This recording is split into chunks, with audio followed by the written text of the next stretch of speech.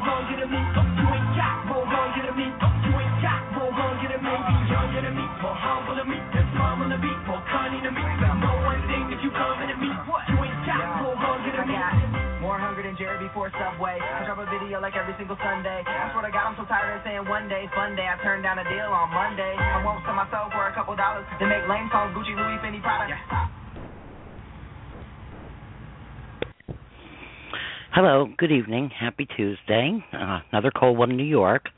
This is Peggy Imanisi broadcasting from Westchester County, New York, in Verplank. And my show is called Signs Our Loved Ones Send Us. We have doing a live show tonight, as we do every Tuesday from 7 to 9 p.m. Eastern Standard Time.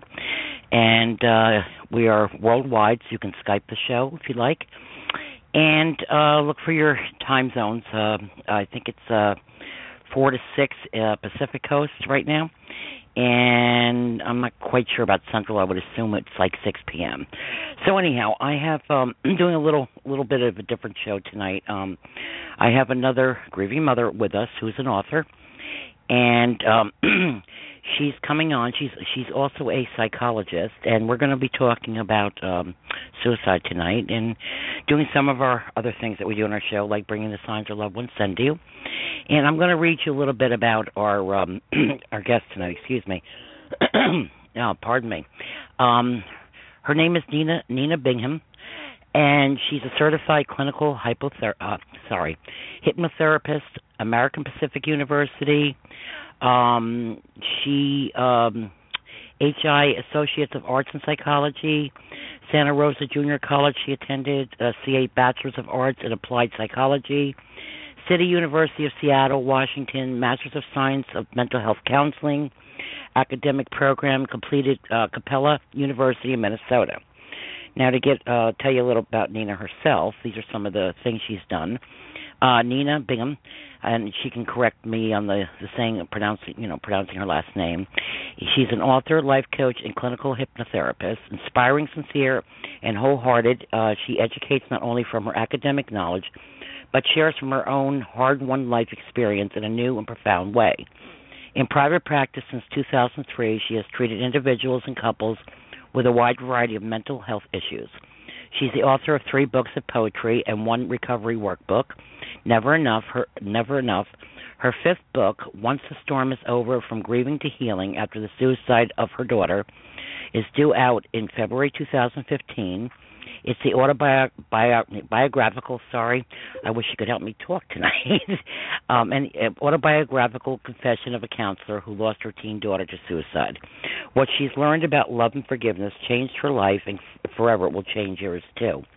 So I'm going to be bringing Nina on and let her tell you in her own words about herself, and we'll be doing an interview and then taking questions if we have time tonight. Okay, let me bring Nina on now. Hold on, please. Hi, Nina. Hi, Peggy. How are you doing? Hi. I wish you could fix my mouth tonight. I'm fumbling on my words. Help me. You're doing great. Well, thank you. Well, Nina, like you. Oh, I'm sorry. Well, you know what? I have MS. I tell everybody on the show, and sometimes my words get a little screwy, so I admit my own faults, you know. But like you, Nina, I'm also, I guess you know somewhat about me now. I've lost many, including 2 of my children while in their 20s, cystic fibrosis. And we've done shows on CF. We've done shows on MS with me. We've done challenges. We bring loved ones through. We tell about signs. We do all sorts of things on the show. But tonight, we're going to talk a little bit more about suicide. I know it's a hard subject. I've lost, before I was married, my boyfriend of many years committed suicide, so it's a subject close to my heart, too. So tell us about you in your own words, Nina. You know, just pull your hair back, have a cup of tea, have a glass of booze. I don't care. We're very carefree on the show. Just do your thing. Relax, and let's hear about you. Let's hear about you. Well, thank you. I think, Peggy, you did a wonderful, beautiful introduction, and I just feel really honored to be here. And you know, you've gone through so much of the journey that I've, you know, taken in the last 2.5 years since my daughter took her life in 2013. You know, you've lost 2 children, boyfriend committed suicide. So you've already walked. And I lost my husband and son 9 months apart. You know, it was crazy. It was one right after the other. So it's this journey's been rough for us both, you know. But the most important thing, I think, that we help each other, and that's what you're doing too. And that's why I'm very proud to have you on the show tonight, because I like what you're doing with your journey to help others also. Thank you. Well, we have a lot in common. We're both grievers, and you're a long-time griever. I'm kind of a short-term griever. This whole journey is new to me. But I'm learning a lot, and that's what I'm here for, is just hopefully to teach a little bit from my own experience. You asked about my background, and, you know, you read about my credentials, my yeah, I know. I was just like, I had just rushed to my room, and we've had some problems here with the pipes and whatever, so I was trying to unfreeze the tub, and then I'm like, oh my gosh, I got to get to the show, so I got a little tongue-tied there, but I apologize. Like I said, we're very laid back. I think it's great that you took the time, you know, off from your pipes here to just have some fun together. Okay. But I've spent the last 12 years, you know, aside from studying mental health and psychology, just working with couples and individuals and children in mental health, and as a life coach for 12 years in private practice. And, you know, in the last, I would say, you know, 9 years, I've really become a researcher, because college kind of makes anyone a skeptic. And so I've always kind of considered myself a woman of science. But today, I think my perspective on that has changed a lot. And I now today would consider myself what I like to call an open-minded skeptic. So well, you know, I was in the medical field myself. I was I worked with Alzheimer and dementia patients for years. I had my own home care nursing business, and I worked with some mentally ill myself, and so we kind of have another common bond there. So I know what you're saying. I kind of went by the book with things many years, and then we can't always do that, because sometimes the biggest book is life, or life itself, and I'm sure you would agree with that, that your perspective on things, since you're losing your daughter, right, that has taught you even more than any book can tell us, you know, life experience. Yeah. That's right. I think I've learned more in the last 2.5 years about myself and human nature than I ever did when I was in school. So the purpose of my writing at this point is just to help readers overcome their emotional challenges. And the book that's coming out, it's got to be released March 1st. We're very excited. We're just around the corner. Once the storm is over, is going to enable readers to resolve grief. Because, as you know, there's an overwhelming guilt and shame that comes with being a suicide survivor. And oh, gosh. so at this point, that was my first major experience of suicide. Yep. Yep. Changed my whole life. The grief and shame. And so the purpose of me writing the book was to share my journey, share what I've learned in the last 2.5 years. But I'm still on the journey. I think, 2.5 years later, I still go to sleep every night thinking about my daughter, and I still wake, talking to her, and I still wake up thinking of her. So yes. And throughout the day, I think you grieve on and off for the rest of your life, which when I was in school, I was taught about grief recovery, and I was taught how to work with people who were grieving, but they never told me that part. They never kind of taught me that grief is a lifelong process, that you go in and out of grief. Don't you think? Yes. Yeah. I also think, because I've also lost 2 siblings to cancer, parents, which is, you when you grow up, you learn, death is inevitable. And at some point parents will pass usually before you. But you're not taught. It's not normal, it's quote unquote, whatever normal is these days, that you're going to lose a child, let alone 2 like me, or 1 like you, or to suicide or to cystic fibrosis or anything. And I don't take grief away from anybody, whether it be a sibling or a parent or a grandparent or anything. But the journey, the child loss, is such a different type of grief. And I tell people, you never stop grieving. You just, life is never the same. It just gets different. It's not that you ever stop grieving. It just gets different in the journey. And you have to kind of learn to, each one of us as an individual, I would think, you have to learn to cope with it in your own way, don't you think? I do, and I think everybody copes with it really differently. And I think the more I go through it myself, and the more I'm spending time talking to people who are grieving, who've lost family members or children to suicide, I really see how unique it is to each person. And I think that we sort of, one thing that the psychotherapeutic community needs to work on a little bit is realizing that it is so unique to each person. I think we were kind of taught this formula, a 5-step grieving process. And when you go through this process, you work from, rejecting it down to acceptance, but it really doesn't work that way. It's not a linear process. No. And it's very absolutely personal to each person. Yes. Yep. Yep. Yeah. I don't know. Do we have a bad connection? I don't know if it's your. I don't think it's my phone. I keep hearing clicking going on and off. Do you know if there's something wrong with the phone, or? I don't know. I just want everybody to. Yeah, I'm on my iPhone, and I'm hoping that it's going to improve. If it doesn't, if it gets really bad, I can always call on my landline. Yeah, why don't you try that, because we're getting an awful lot of clicking. I'll hold on. We have 2 hours, and if you have time, we even sometimes run past the 2 hours. If people are on the lines, they can run past it. So we're not that we'll lose any time, But I think your message is one of my most important ones, because I want people to hear what it sounds like from somebody who is a psychologist, who is also on the other side now going through it in their own life. So your message is very important tonight. Thank you. Okay, well, give me just a second, and I'll call in. Okay, honey, thanks. I'm sorry to do that to you. That's okay. Okay, hang on. All right. Bear with me, audience. She's calling in from her landline so we can hear her better. And like I said, tonight we're discussing suicide. If you're uncomfortable, I guess, we're warning you. It's going to be, in-depth talking about it and our feelings and how to deal with it. And it's a very difficult subject, dealing with child loss, period, let alone a child that committed suicide or anyone that's committed suicide. I'm hoping this is her now. I'm going to pick it up. Hold on. Nina, is that you? Hi, Peggy. Yeah. Is that better? Oh, good. Yep, it's you. It was you. Okay, that's fantastic. Oh, good. Okay, I'm going to keep my mouth shut now and let you talk. Tell us what your feelings are, which is hard for me to do. I'm a talk show host. Tell us what your feelings were prior to your daughter's death, how you dealt with somebody. And we have some of the questions that you had given me, but let's go with these for a little bit, okay? What were your feelings relating to someone before you lost your child? What's the difference between then and now? Tell me what you feel in your own words. How you relate to someone that lost. Okay.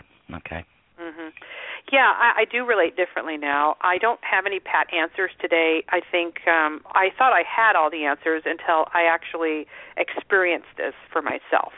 Now right. I think the best I can do is be a good sounding board for people, be empathetic, allow them to create a safe environment for them to process and feel whatever they're feeling and say what they need to say.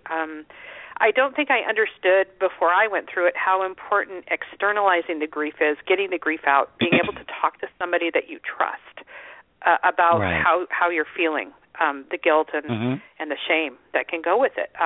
It's incredibly important to be able to tell your story, and not just once. I mean, to tell your story over and over again.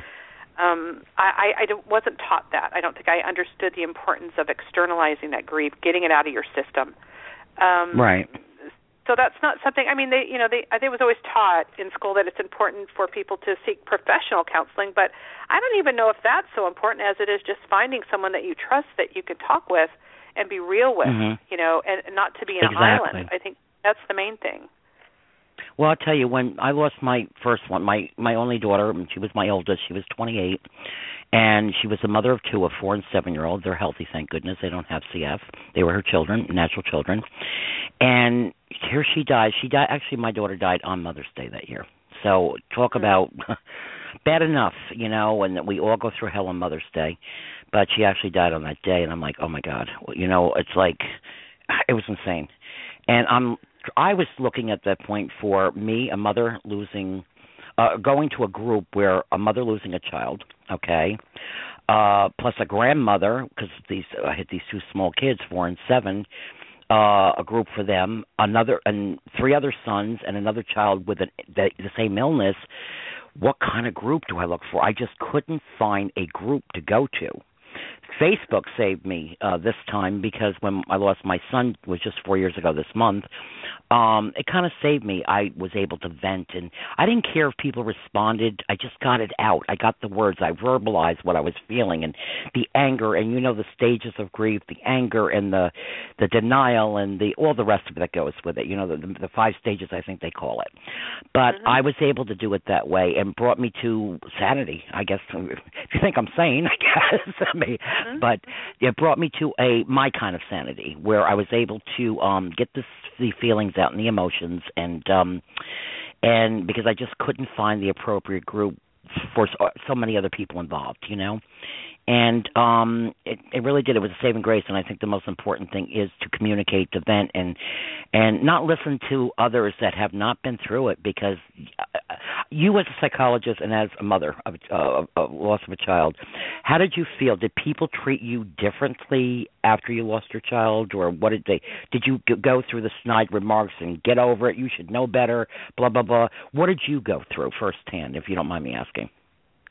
Yeah, I like to say that I experienced a double helping of guilt because I did hear comments from people like, well, shouldn't you have known better, and why didn't you see the signs, and these sort of stereotypical you need to be perfect kind of comments, and I know that it wasn't intended that way, but I think they were trying to understand how someone who had been trained in intervening in suicide, how that could happen to that very person. And I was actually recently, this week, just talking to another counselor who just lost her 13-year-old daughter to suicide. And she was saying to me the exact same thing that I had felt at first, which was she feels a double helping of shame because, here she's intervening for other people and making sure other her clients are safe, the ones that are suicidal, and yet this happens in her own family. And she said even her family is having a hard time talking to her about it, and that they're kind of ostracizing her. And I think it's just suicide is an extremely complicated, I think you said that earlier, extremely complicated death. It's a very confusing death.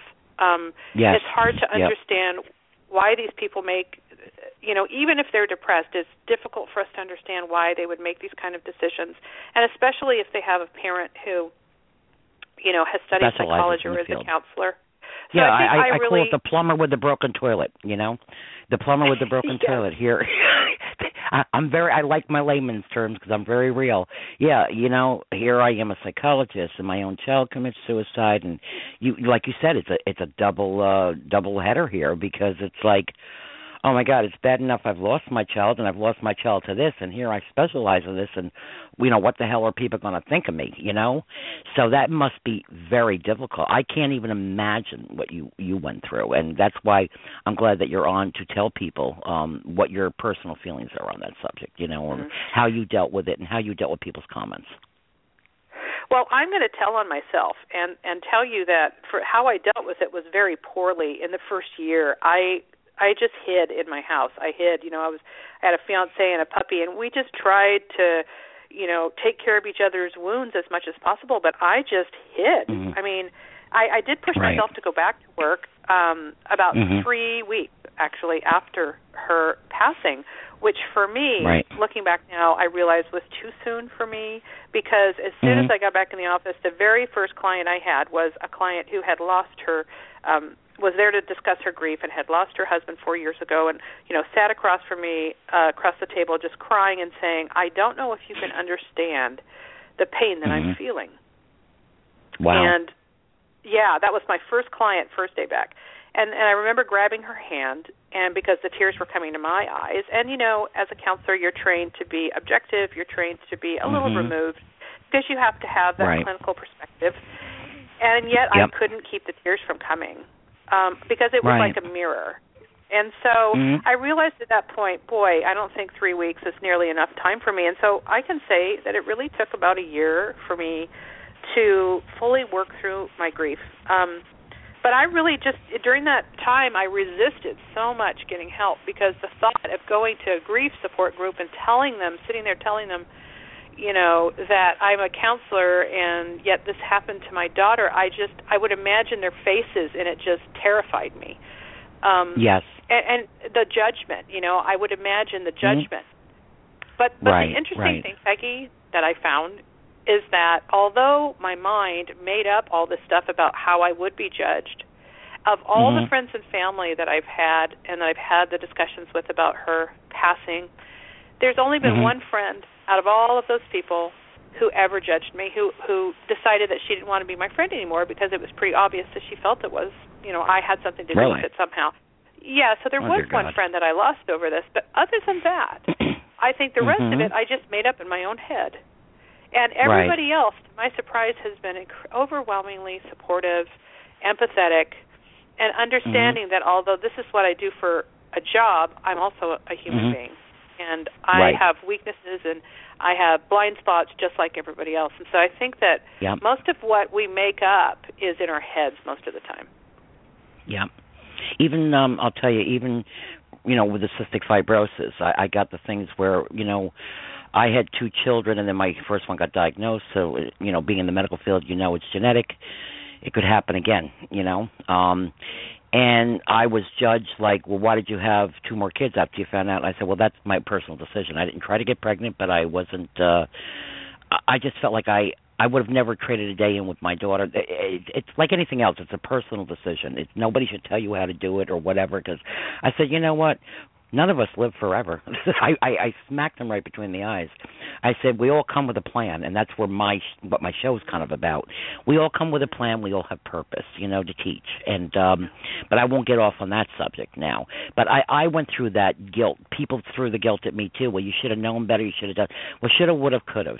I'm not God. Even though I'm intuitive, I don't have all the answers. I can't sit there and give you a full conversation with your loved one from the other side like you want it. I can't read everybody, They come to me when they want to come to me, and people think I'm crazy doing this, or it's a fake, or it's this or that. But I shock some people. I've shocked people that knew me for years that didn't even know I had the gift, I've shocked myself.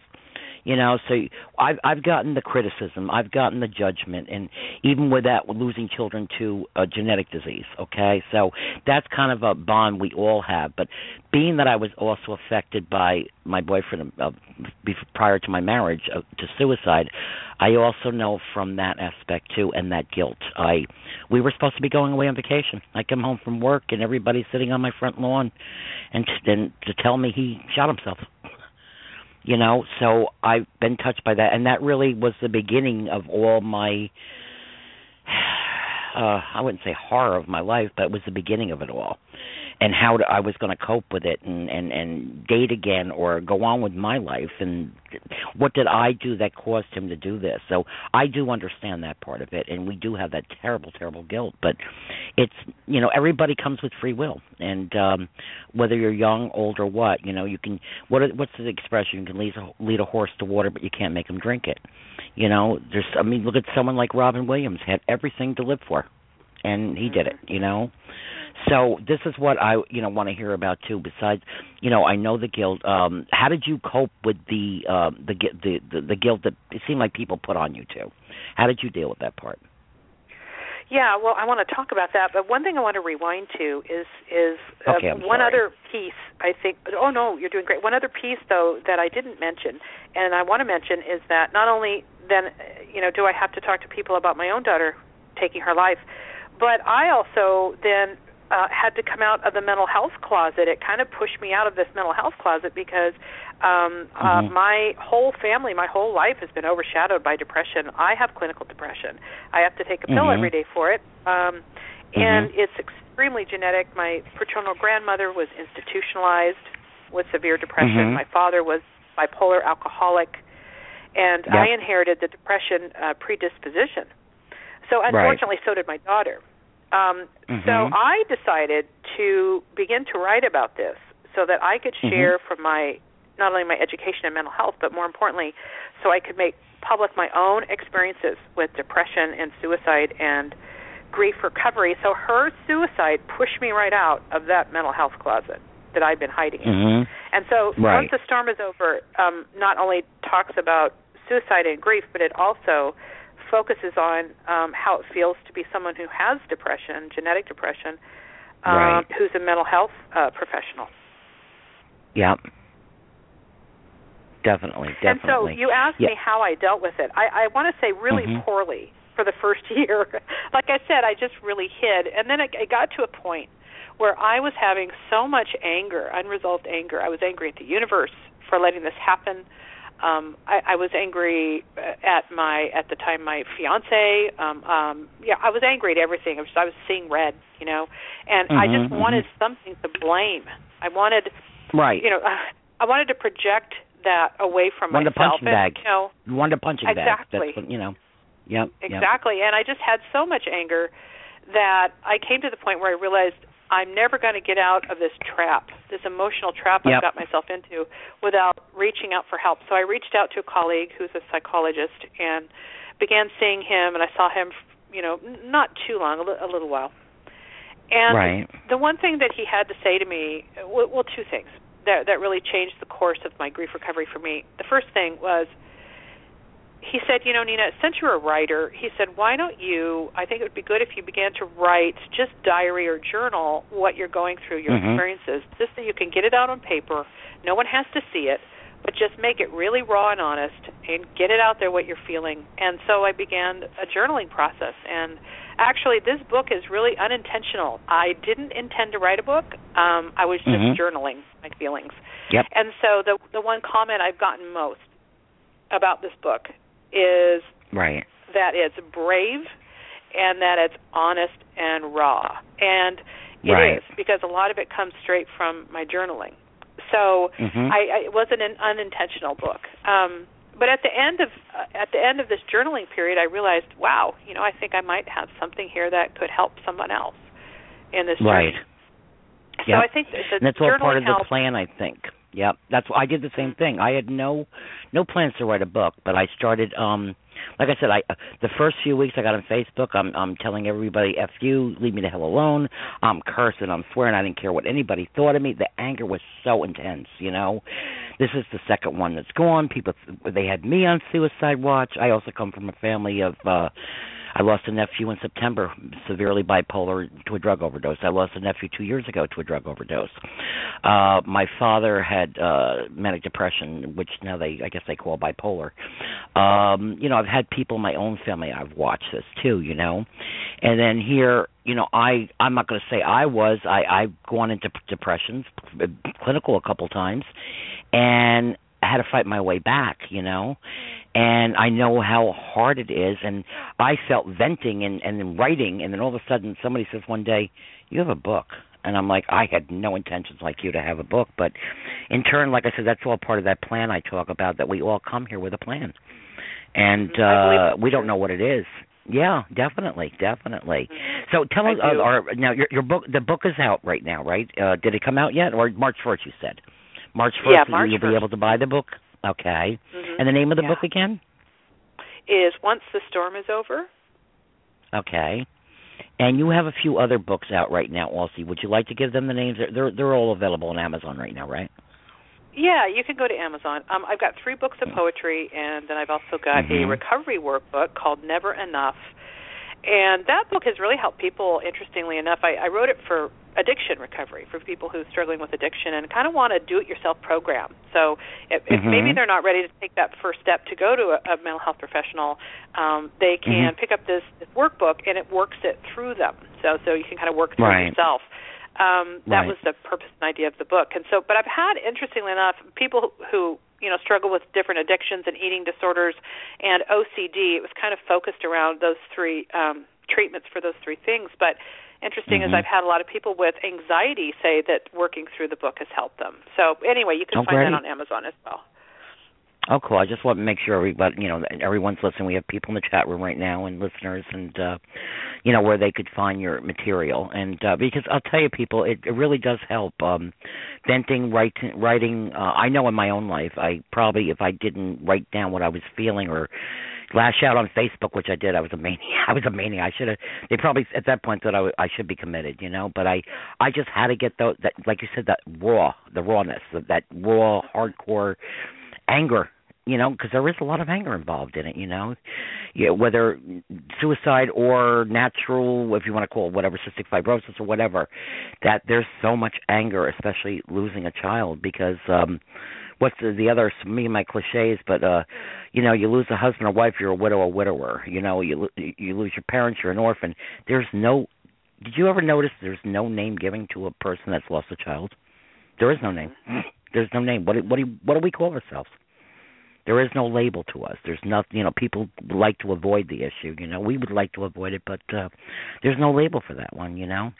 But I totally agree with you on the writing, how much it helps, and in turn it helps other people. And I haven't read the book yet because it's not out yet, but I'm really looking forward to it. I'm really. I'm still, it's 40-some years since I lost my boyfriend to suicide, and I'll never heal from that either. Never. And, but I can't wait to read your book. I really can't. Thank you, but so tell us more about you and, I can imagine. I've seen you've had some nice reviews already, people that have, you said the pre-orders or whatever.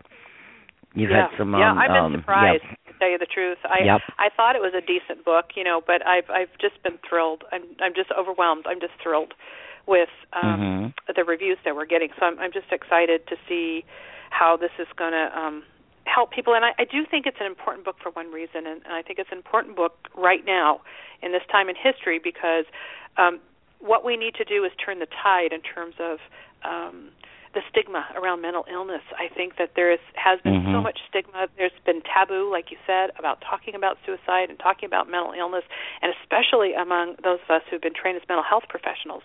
So I think this book is very timely in that way.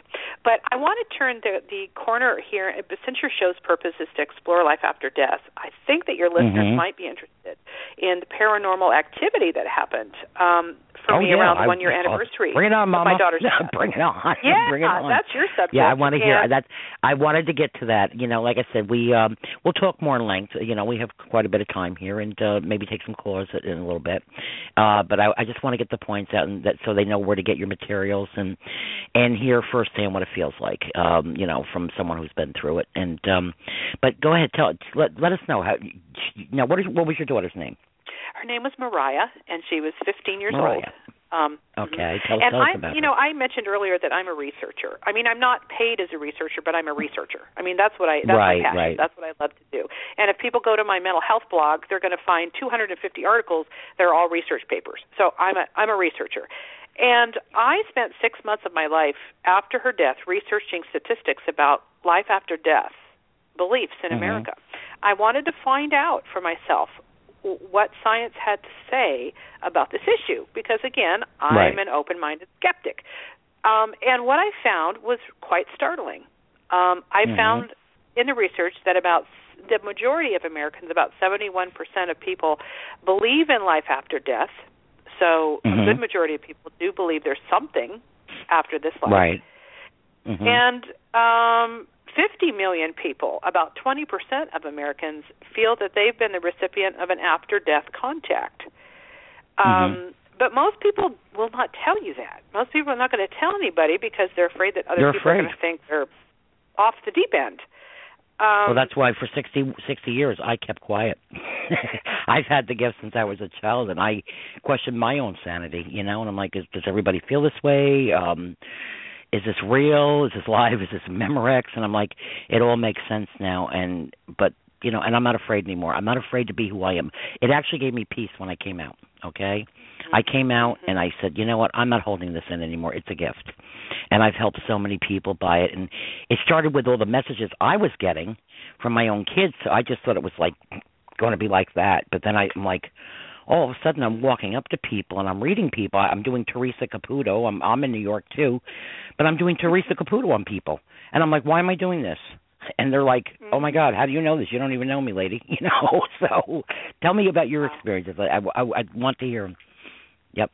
So it sounds like, let me ask you a question, Peggy, so I want to make sure I understand. So it sounds like that you were actually receiving some messages from your children on the other side. Is that what you were saying? I've been receiving messages long before I even had children as a child.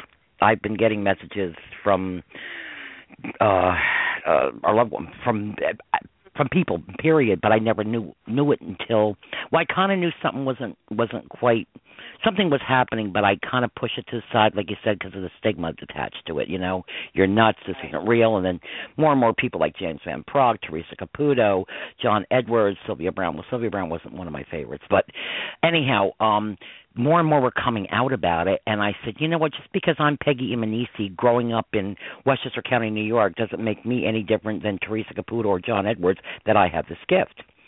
And I started telling people about the things that were happening from the get-go with my children. And amazing. Actually, I don't know if you've seen my signs page. I have actual photographs of my sons appeared in other people's pictures. I have videotapes. I have audio. I'm not just talking orbs here. I'm not just talking like my bestseller. My book's been a bestseller for 2 years, Rainbows, Butterflies, and One Last Hug. It's kind of an outline of my life, and it goes into the signs, tells you about where I grew up, blah, blah, blah. It's just, that's tipping the iceberg. My next books coming out are more in-depth, more entail of the major signs that I'm getting. And I'm not talking, like I said, pennies from heaven here, but it's crazy. But then all of a sudden, like I said, then it brought me to coming out and reading other people and healing them, which I never in my wildest dreams expected me to be doing this, It was insane. To me, at first, I said, oh, my God, maybe I am off the deep end. But when I'm starting, people are calling on my show, and I'm just here to have them vent. And all of a sudden, I started reading people. That wasn't the intention of my show. It was to talk about their signs. It wasn't like, well, Gloria, who's Gloria, and who's this and who's that, and names are popping at me, and, what was the thing with your father's license? Why was that important, the antique car? I'm coming out with details. To be honest with you, Nina, I didn't know where the hell I was getting it from. It was like flowing from my mouth. And I'm like, this is really weird. So that's got me in tune to who I really was, my life's purpose, But what kind of signs have you gotten from Mariah? Did you get signs from her? Had you gotten signs prior? Did you ever lose anybody else that you did get signs from also? Or did it start with your daughter? I've never had anybody in my life that passed. This is the first time I've experienced grief. I didn't even have a pet that passed. And I'm 51 years old, so I guess I'm pretty darn lucky.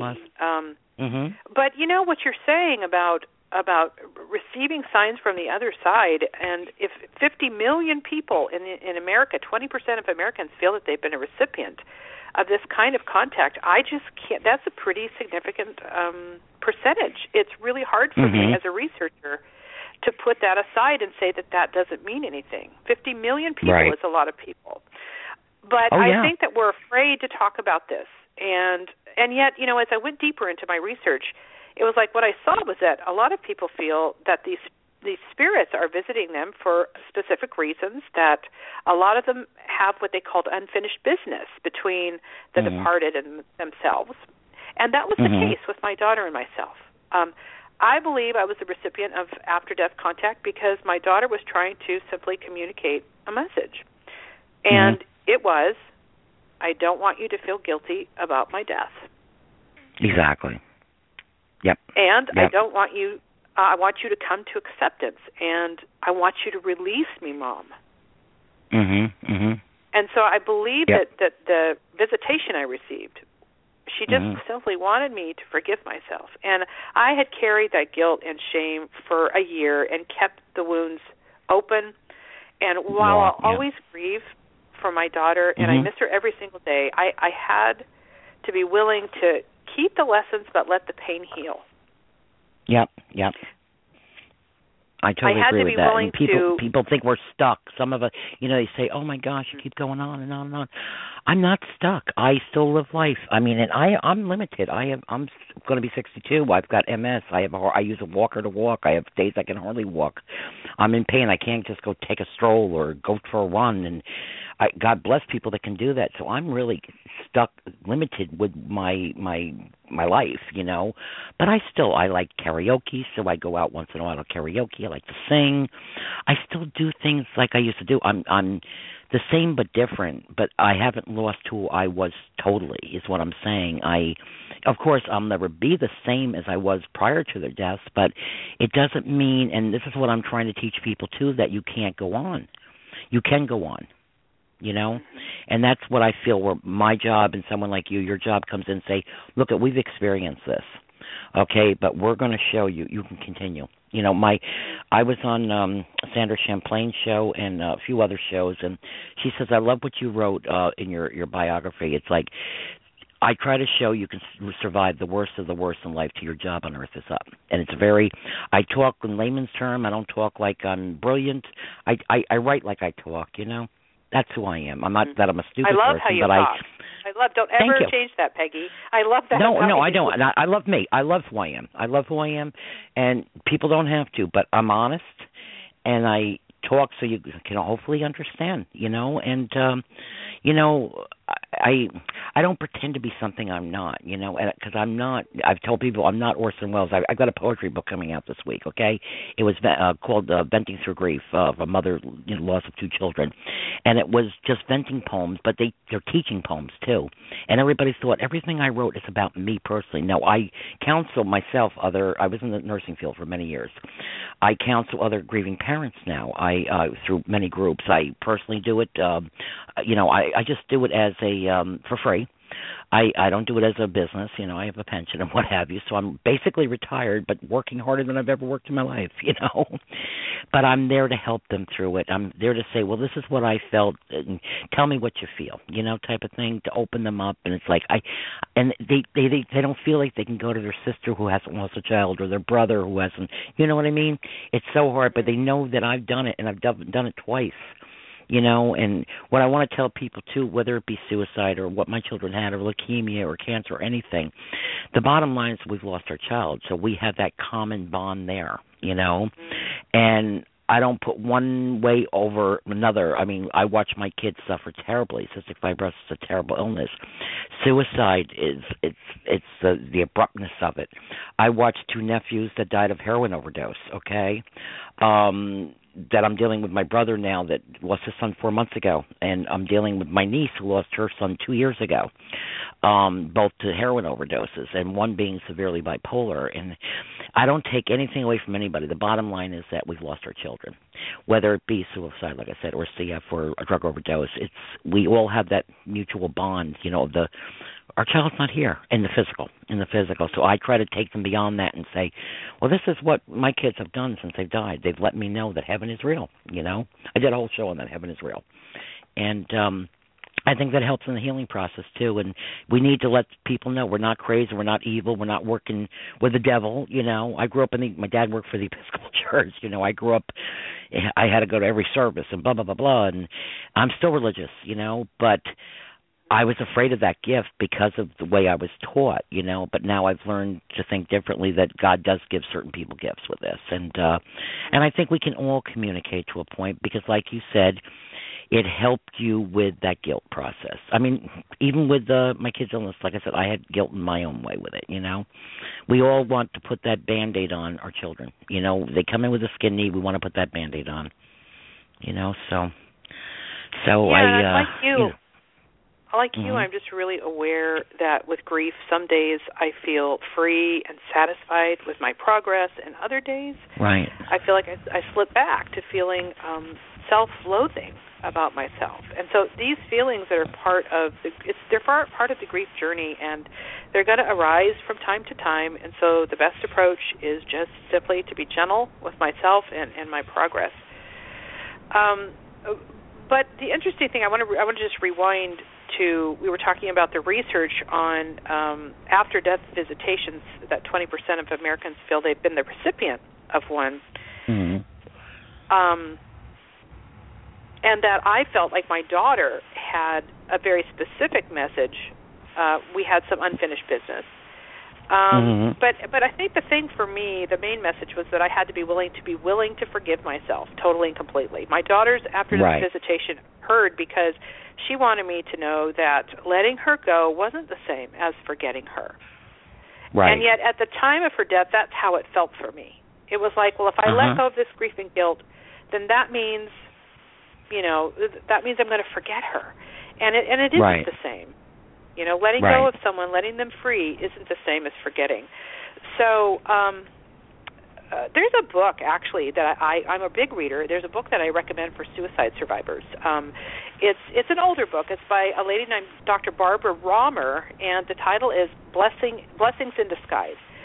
And she talks about what she calls another side of the near-death experience.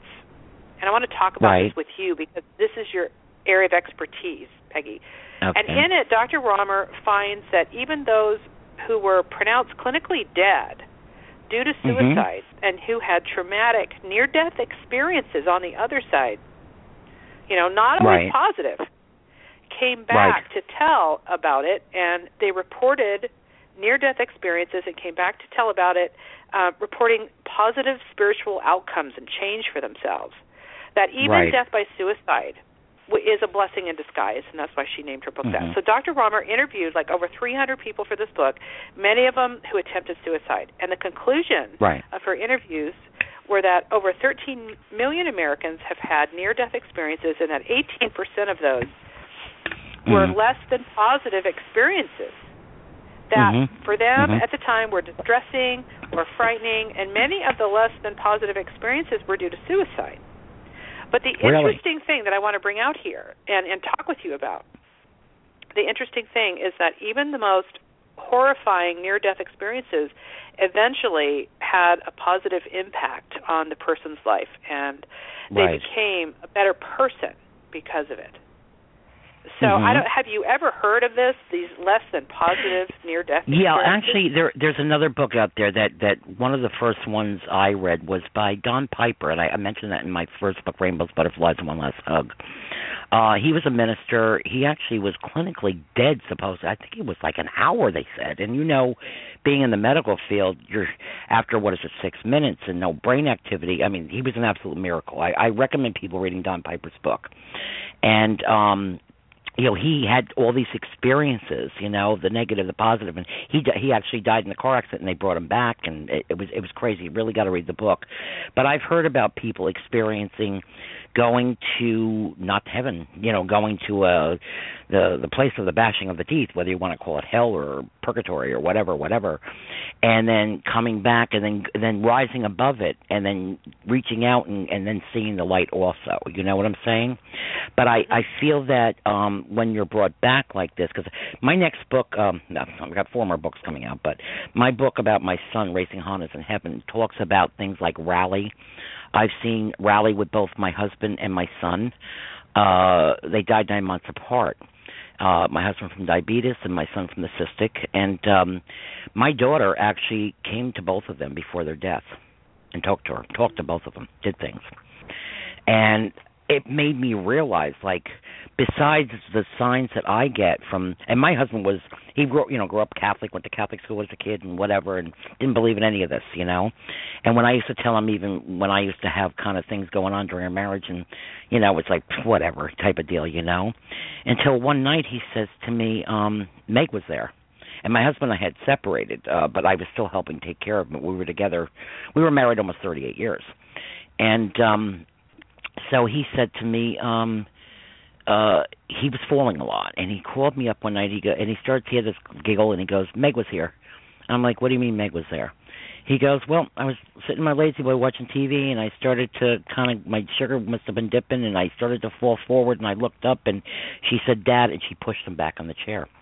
He was not hallucinating. At first I thought maybe. Because I question everything that's happened to me, TV's going on and off, washers going on and off, things that I've gone through. I get phones checked out, I get everything checked out, TVs, everything, before I say this was really what I experienced. My son, prior to his death, a month and one day on his father's birthday, which was New Year's Day, my son died February 2nd, 2011. I was on the way to the hospital. I usually spent day and night with him, but he was at one hospital where he needed to go to the regular hospital in the city, but there was no beds, had to rush him to the local one. I had the doctor, I was getting sick because of the MS, and the doctor says, you need to go home and rest, because I usually never left him, went home. Getting ready to see him that morning, calls me up crying, 22 years old, and he says, Mom, you got to get here, Meg was here. I said, what do you mean Meg was here? He was totally together. He says, I was sleeping, I felt something rub my arm, she woke me up, and she says, Mark, you got to get out of here. So my daughter appeared to both my husband and son, okay? And they were not on anything to make them out there. He was totally, he says, that happened 2 other times. He wouldn't tell me about the 2 other experiences.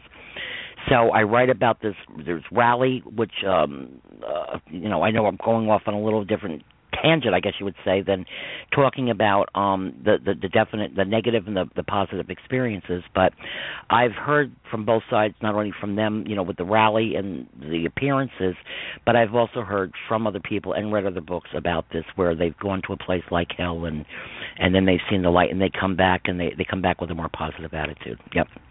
I mean, have people actually said that to you, that they felt that they went to hell or a place like hell, or what? Yeah, I'm going to share some of that research because I think it's really pertinent here, especially where suicide is concerned. Because one of the most difficult and painful thoughts for me, and this came to me immediately upon her death, because I was raised in the church like you. One of the most painful, difficult thoughts for me was the thought that suicide is considered by the church a sin, and losing faith in God.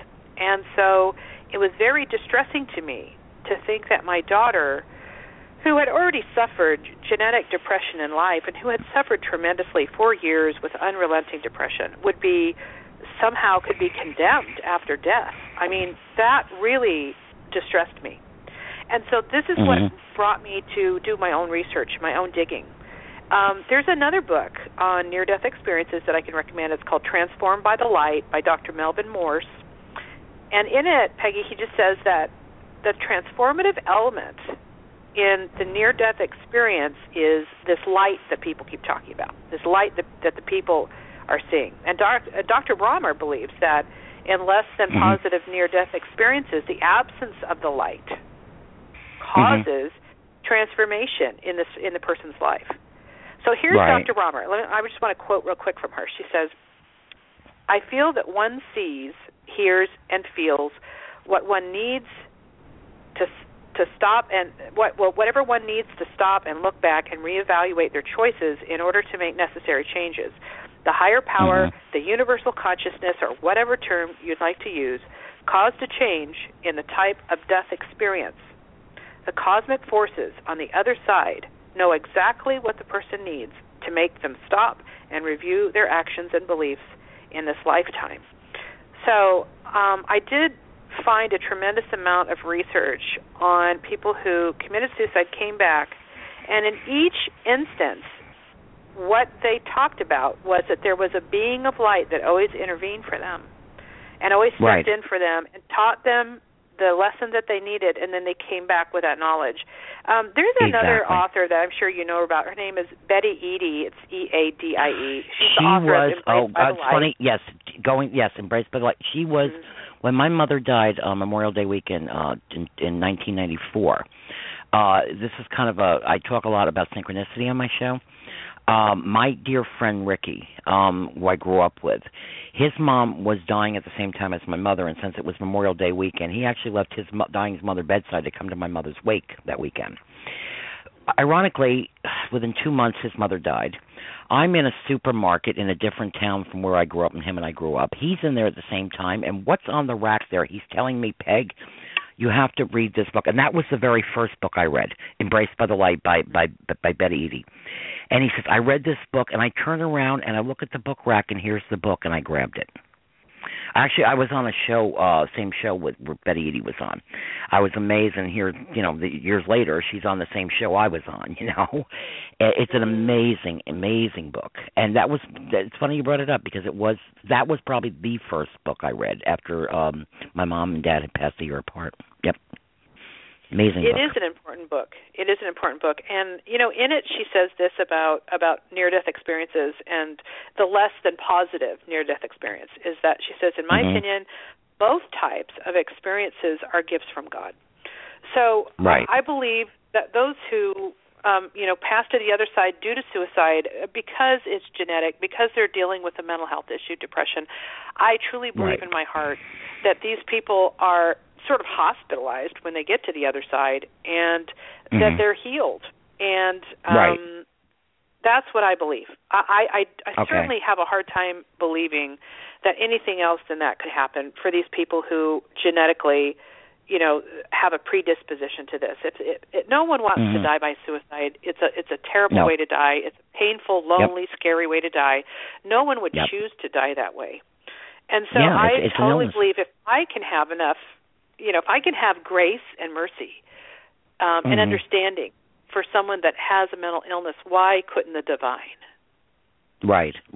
Well, I kind of say to people, being a parent, our kids can do the worst of worst in life too, and we try to forgive them. Can you imagine what an all-loving God does we're all His children.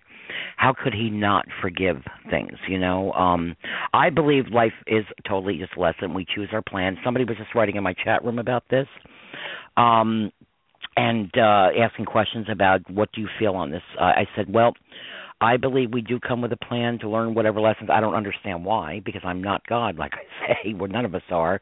We'll know when we get there. But I believe that we choose a plan. I don't know why, like I said, but looking at what I've been through personally, losing everybody, and then I was a victim 2 years ago to Hurricane Sandy. I lost everything I owned and was almost killed that night, and another child, okay? Still, my house is still not 100%. We were in a hotel for 6 months. No shoes, no clothes, nothing. Lost everything. My memories. Lost my pictures, everything. After all the losses. And I looked up at God after that happened. I said, why? Why would I choose this? I guess we're not supposed to understand it, I just know going through all this, I've always been a nurturer since I was a kid to people, but I know I'm even more empathetic and more sympathetic than I ever was. I feel that I have to represent, if I can go through all this to teach others, you can go through this, without, taking my own life. There were times, after my son, I told you, I was on suicide watch for 5 weeks because I told everyone, if I go through this again, I'm not doing this again. I can't do it again. I just can't. And I really felt that way. And then it was only by the grace of God that I was saved. But I guess I didn't choose to come back and do it that way. I don't understand it. You know what? I can't give you a direct answer on that, Nina. What my true feelings are on that, Well, I don't know. There's another author that comes to mind here, and her name's Roberta Grimes, and she wrote a really great book called The Fun of Dying, which I love that title. Really? But she wrote a book that just refers to all the events, both good and bad, we go through as a lesson plan, and that we wrote before we were born. And, talking about Sylvia Browne, Sylvia called them our life charts, and I like to refer to them as life's blueprint. You can call it what you want, but I believe that we do come into life with a set of unconscious blueprints, and I think we're not consciously aware of it. We can't remember what we agreed to or why we wrote it the way we did. I do think that they were created for our soul's evolution. And I think just like an architect's blueprint, that we can change a certain amount of it. For example, while my blueprint might assign me some kind of mental illness such as depression, which is true, I inherited my family's depressive gene, I get to choose how I'm going to respond to it. And because we're free will beings, we live in a free will universe. So it's not predestination, and it's not even pre-programming. I just think it's an obstacle course of challenges that each person is given to overcome. The maze. Yep, it's a maze. The maze. We're running I like through that maze.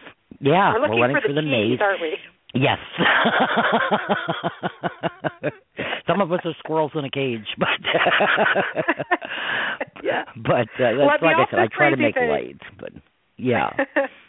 And sometimes we learn what we needed to learn, and sometimes we don't. And then if we don't, we have to learn these lessons over. But I think being incarnated and being in a body is kind of a gift because, and I especially feel this since my daughter's death, because we're perfecting ourselves and we're working out our karma here. And we're here. What we're here to learn, I think, is simple. I think we're just here to learn how to love ourselves, how to love each other, and the importance of forgiveness. And I just think that we learn these lessons of how to love and the importance of forgiveness throughout our whole lives, and learn them in many different ways. Mm-hmm.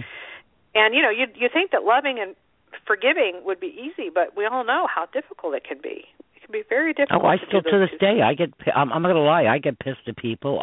There's people, I've had to delete people from Facebook, and I've actually was a person that would friend everybody. People kind of laughed at me in high school because I never did drugs, and then I didn't do this and do that, but I hung out with the greasers. I grew up in the 50s, 60s, 70s, graduated in 71, and I hung out with the greasers. I hung out with some of the druggies, and not that and my mother said, don't hang with these people, birds of a feather flock together. I said, baloney.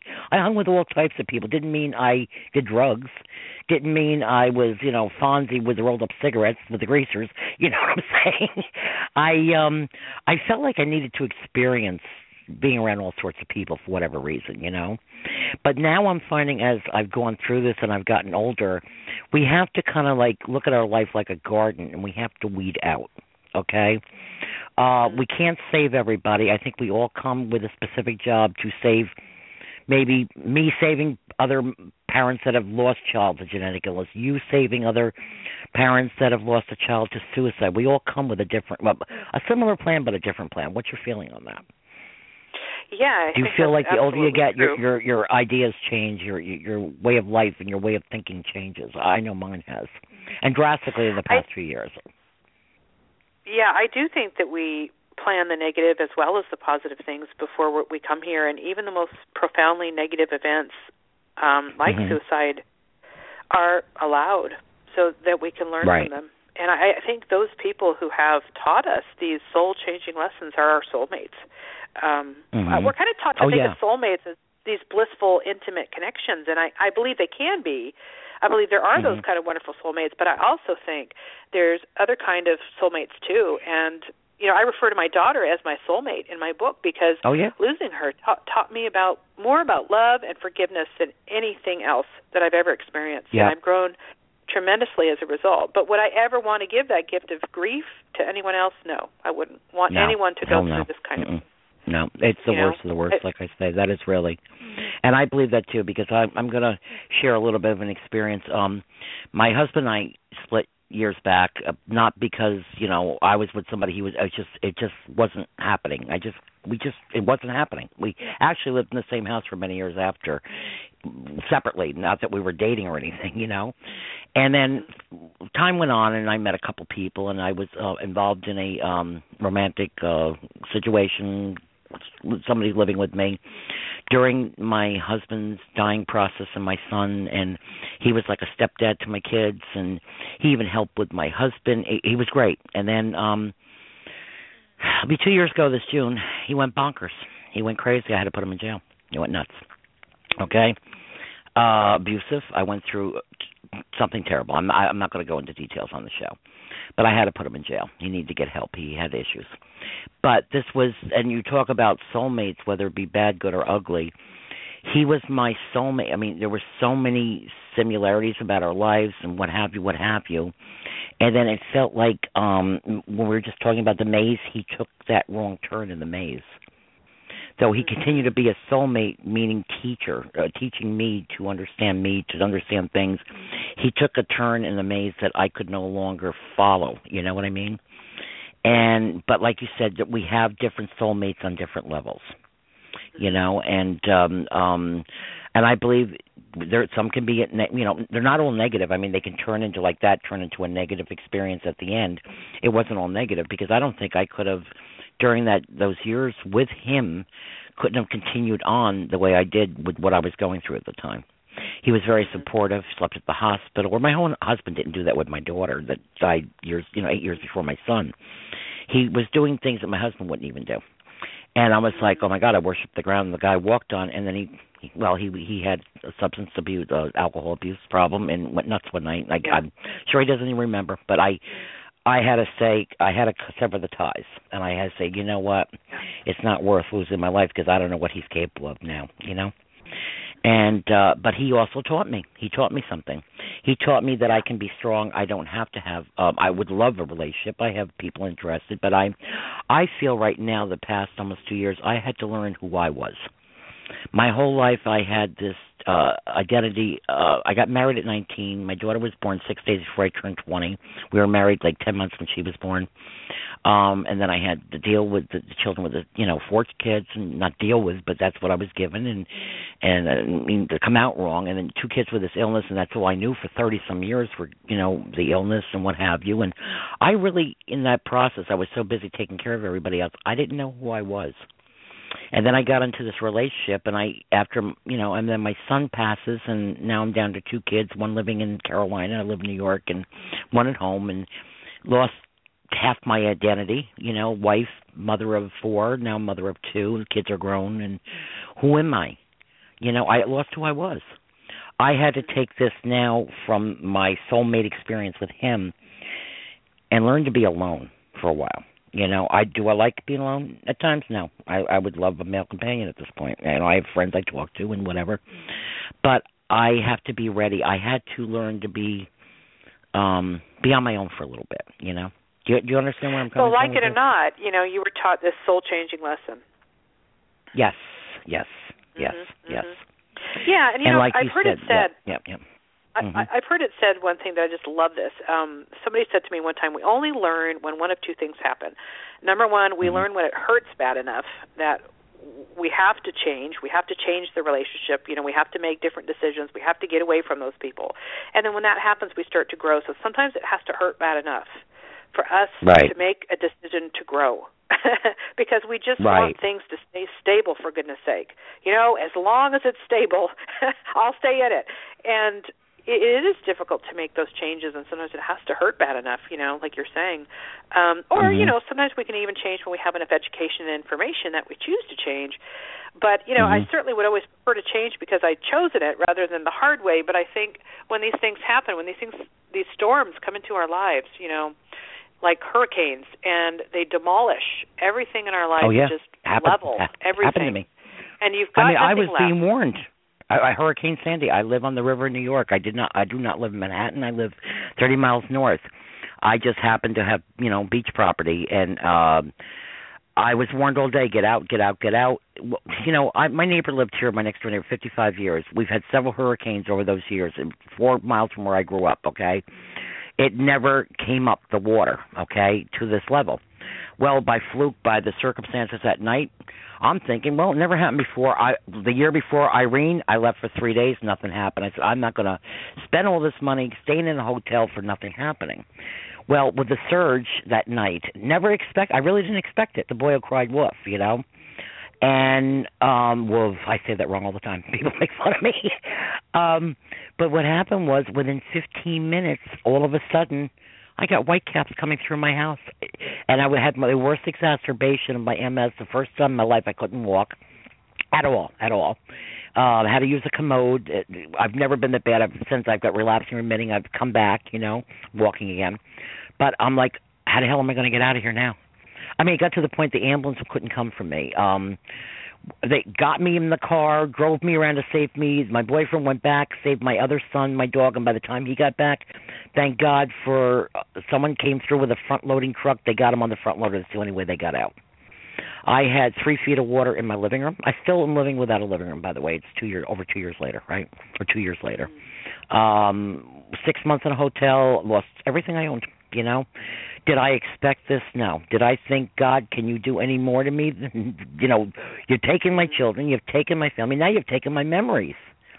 You've taken my clothes, that can be replaced, but now you've taken my pictures. And thank God for family, because they're the ones sent me pictures, and whatever you see on Facebook is things that have been sent to me. And I'm like, what am I supposed to learn with this, you know? How much more am I supposed to learn? You don't expect this, you know? That her, I mean, nature is crazy. It's unpredictable. Life is unpredictable. You know, that's why I tell everybody we need to live in the moment. You know, and we need to go on no matter what it takes. You know, we're going to have, like you said, we still have our bad days. We get up and some days it's hard to function at all. We go through the children's, the dates of their loss. Now, how long has it been since your daughter passed? 2.5 years. 2 years. 2.5 years. 2.5. Yeah, do you find it hard, difficult on her birthday and on her death date? Do you still go? I'm not saying a relapse, but how do you deal with it? I mean, does it get to you those days more than others, or how do you react to it? Oh, absolutely. In my book, I talk about just after her death. She was 15, and her 16th birthday happened 3 weeks after her death.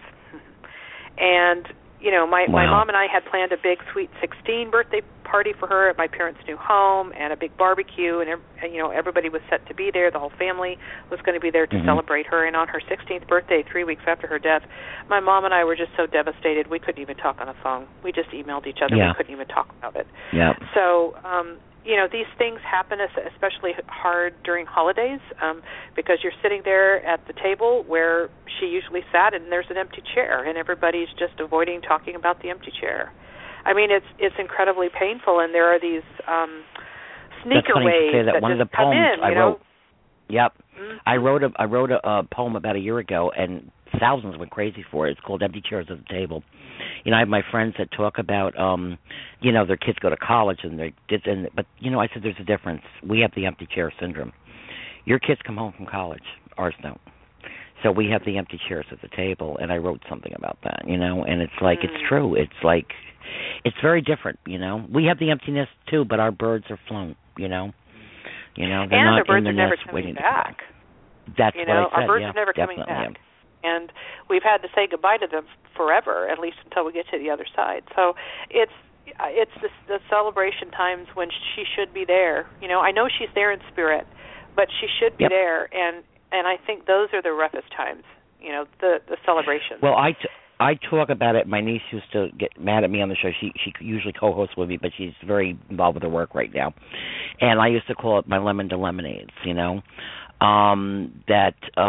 I, instead of my kids, I still celebrate my children's birthdays, but what I do, my son's birthday is November 30th, so every year on his birthday I get together, I have friends with restaurants, and we have a big fundraiser with, he drove race cars, and his car buddies come with their cars, and we collect toys for other kids that are sick. So I celebrate their birthdays this way, by doing fundraisers on their birthday, which feels like I'm giving them something, and I know they're supporting me doing this, so I turn the lemons into lemonade. Because I just can't imagine me sitting here on their birthday and not doing anything. You know, I get cakes, I get balloons, I do balloon releases, and I help other people in their memory. So that's beautiful. You know, really beautiful. That's, I think you know, that's you're what creating we need your to do. own. You're creating your own ceremony there. You know, to honor their lives, and I recommend that to most parents. Yeah, it's that empty chair at the table that everyone's avoiding looking at. And, you know, it just so comes back to mind as you're talking about that. Her 16th birthday was coming, and I didn't even know where to begin. I wanted to buy her a Sweet 16 birthday card that caught my eye in the postal store. And I'm standing there in the postal store. It was such a poignant moment. But I don't know who I'm buying it for. Am I buying it for me, or am I buying it for her? And does she even know it's her birthday? Can she see me standing frozen in the store, not knowing if it's healthy or unhealthy to buy your dead daughter a birthday card that she's never going to see? It's like, well, I went to my life me is going just to home. I know, but you know what? This is where I come in. This is my expertise. She sees what you're doing, and you're not just doing it for you. You're doing it for her. She sees it and she loves it.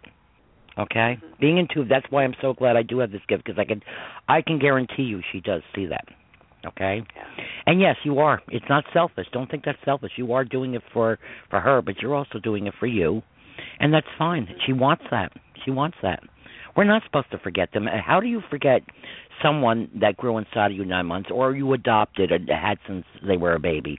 How do you forget? I don't take that away from people either. How do you don't forget them? That's what people say to me. Like, I've had people tell me, go on, forget them. Really?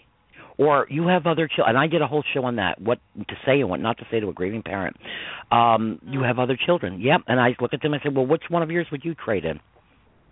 You kind of have to smack people between the eyes with it sometimes, the reality of it. My 2 other boys are individuals. My Meg and my Mark were individuals. My 2 other boys, of course I love my other kids and I do for them.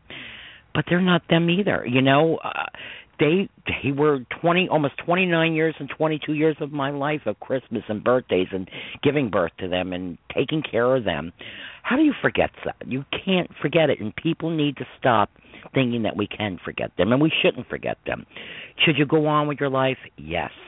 Yes, definitely. I've seen many parents that are stuck, and I call it stuck on the beach. I'm trying to throw you, and hopefully you too, the life preserver. Get in that life preserver, climb on there, get back in the ocean, start swimming again, okay? That's the only way I can say it. Beautiful. I love that analogy. Yeah. And Peggy, you're right. Healing doesn't mean that you weren't damaged. It just means that we don't allow that damage to monopolize our whole lives. That's all it means. Right. And, you know, well, that's what I'm trying to say. Yep. Mm-hmm. As a griever, it's my life is full of these awkward moments. And, like, being asked how many kids I have, you know.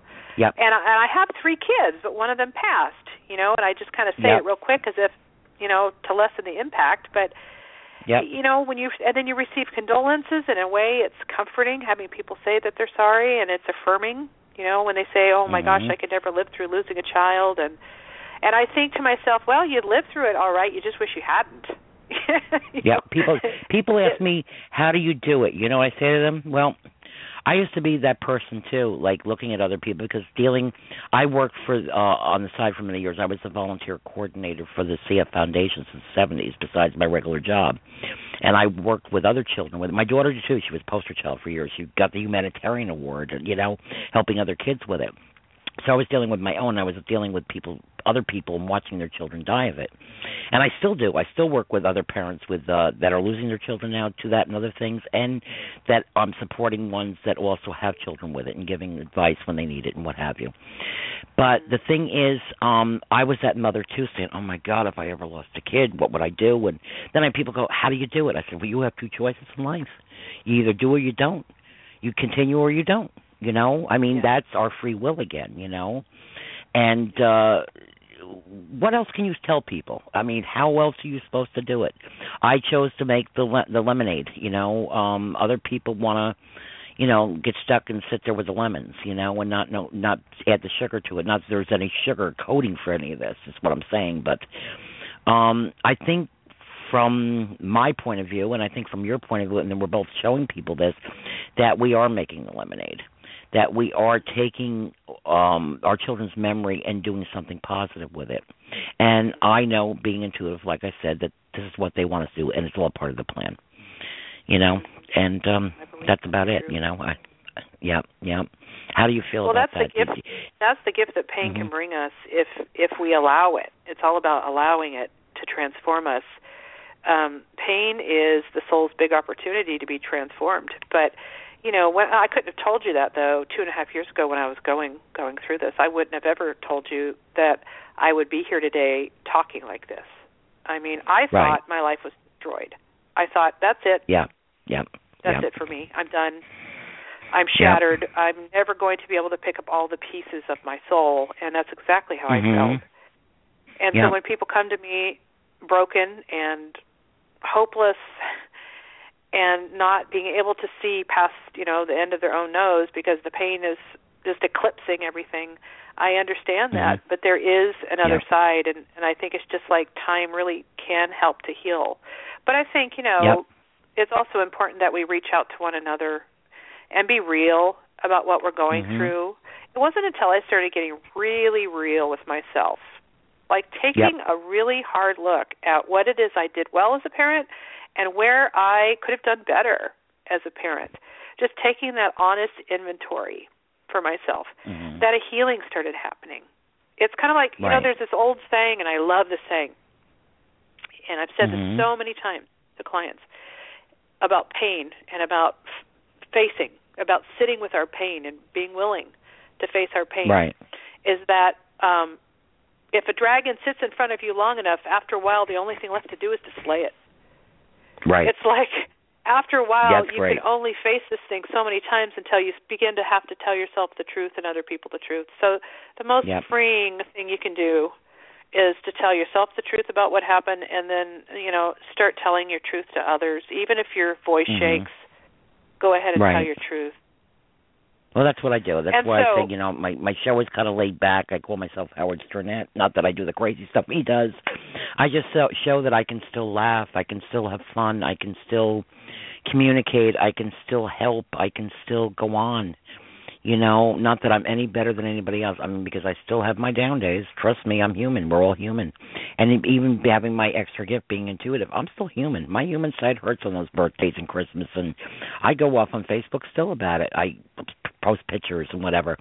That makes me feel better. You don't have to look at my page. You don't have to be on my page. I'm doing it for me. I'm not asking for you to respond. You know, I have people during these times, I call the vultures on Facebook, okay?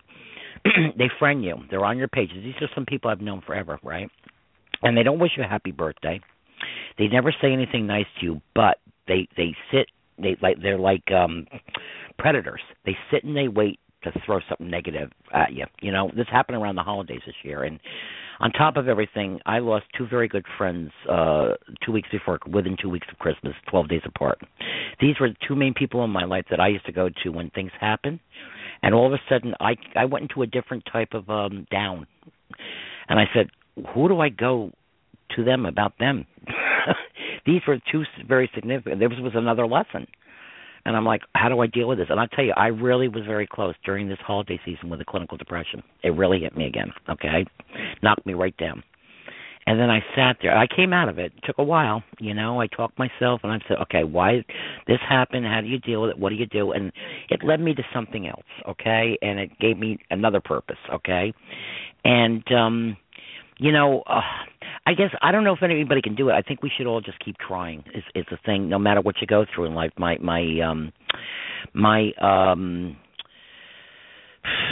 I don't know. I don't want to sound like I'm giving a speech to people. I just think we should all just keep going and trying, and just I think it's rewarding to help others, you know, and whether it be the way you're doing it, whether the way I'm doing it, we all come with different gifts. That's what makes the world go around, you know. Yeah. And well, there's a phenomenon that I want to discuss with you and bring into this discussion, and it's called post-traumatic growth. Have you heard about that? Right. Peggy, post-traumatic growth? You hear all about the post-traumatic stress, but not that one. No. Right. Well, the interesting thing is the other side of the coin for post-traumatic stress is post-traumatic growth. And so what psychology is teaching is that despite the pain and trauma and loss that we go through, despite the guilt and shame, the message of my book is that whatever storm you're facing, whatever trauma it feels like you'll never live through, not only will you survive it, but pain is this opportunity for the soul to grow. And when the soul says yes to growth, post-traumatic growth begins to happen. So bad things can actually cause growth in us, and it can actually expand our souls, and it can expand our awarenesses. It can make us more compassionate, empathetic people. And so I like to call it post-traumatic joy. Right. Post-traumatic joy, because believe it or not, that's what has come for me out of all of this tragedy, is that I decided I wasn't going to it's a matter where you focus. I decided I wasn't going to focus on the pain. I was going to focus on what I was learning from the pain. Exactly. And that's when what I'm doing. you start doing that can bring some growth, and it can actually expand your horizons. So it is possible to experience this kind of growth and joy. But, you know, the one thing I want to mention is I think this kind of pain forced me to have what I might call a spiritual awakening. Yes, me too, even more so than before. Yep. Yeah, I heard that when you were talking about that, and I wanted to touch on that because it feels like it just pushed me into more of enlightenment, you know. And when I say enlightenment, I just mean like a surrendering, you know, surrender, wave the white flag. Okay, life, I'm, you know, I'm just about as low as I can say. No, I know what you're saying. Yeah. So just surrendering of my own will and that egoic part of me, Yep. And that's what pain can do for us. So it is a gift. How did you feel prior? It's a gift. Yeah. How did you feel prior, being a psychologist, prior to losing your daughter, about life after death? That I know you said you were religious, and I don't even lump religion and spirituality into the same category anymore. I mean, you can have both. I have both, okay? But I find them two different things. I there's a part in my book I say I came out of the closet as far as being a psychic, a medium, intuitive, whatever you want to call me. I don't know what to label me. Okay, I've had many gifts with that. But when I came out and telling people, I said I'm more spiritual. I have religion still, and there's a part, like I said in my book, I write, I come out and I tell you I do this, and a lot of people think I'm nuts or going off the deep end, even though I've proved myself over and over again to people I don't even know. And you still have people question, well, was that show set up? Yeah, I'm telling people from Ireland to call me. Get out of here. No, it's not set up. I don't know. 99% of the people that call my show, I don't even know them. Okay, I've never heard of them before. Okay, well, it's not a game. It's real. I'm not making big bucks. I'm not charging anybody. Okay, I have yet to charge anyone doing this. Okay, I'm just using it as my gift. All right. So the point I'm trying to make here, in my book, I write, religious, and I'm not putting any religion down because I grew up in the Christian church. I also had a grandfather who was Jewish, okay? So I've had a little bit of everything in my life, okay? And I say you sit in the pews or the pulpit or, in the church, and we go there on Sunday or Saturday, whether it be synagogue, and we listen to the preacher or the rabbi telling us there is life after here, and then we leave there, and then you kick back, you go watch a football game, have a few beers, and forget what you learned, okay? But yet you go there every week like a ritual, okay? And then I come out and I'm telling you that my loved ones have contacted me, or I give you a reading, and I'm crazy, or I'm a phony, or I'm nuts, or, what is wrong with people? What is? Do you understand where I'm coming from? It's like, why do we bother going to church? And then I come out and I tell you that this happens, and I'm doing the same thing. I'm not sitting here doing Ouija boards or crystal balls or tarot cards. I don't do any of that stuff. Okay, but I'm telling you the same thing to bring you closer to heaven and God. Why do you bother going to church then, is what I ask, or synagogue, if you don't believe this? Do you find that with a lot of people? What was your feeling prior to your daughter's death as far as spirituality, as far as signs coming from loved ones? You said you researched it. Did you research it prior to her death or just after? I always had an interest in this subject because I was raised in a conservative religious church, and I was made to go to services 3 times a week, and we sat in the front pew, and right. I did that until I left the house. So I was right. raised in a very religious home. I think now as an older person looking back on my childhood, I think that it wasn't necessarily a spiritual home as much as it was a religious home, and you made that distinction earlier. Right. The interesting thing here, we were just talking about post-traumatic growth. Interesting thing is that some of the characteristics of people who have this growth occur due to pain are a couple things I just want to mention, because one of those things is spirituality that happens. So one thing that happens when we grow from pain is that we have more intimate relationships, so we're able to open up to one another in more intimate ways. Okay, it opens the soul, it opens the heart. Our priorities change, so we kind of shift away from things and kind of begin to focus maybe more on people as the true valuables of life. We become more extroverted, so we're able to talk more and share more from our lives, and we're more open to different things and different people, and we're kinder to one another.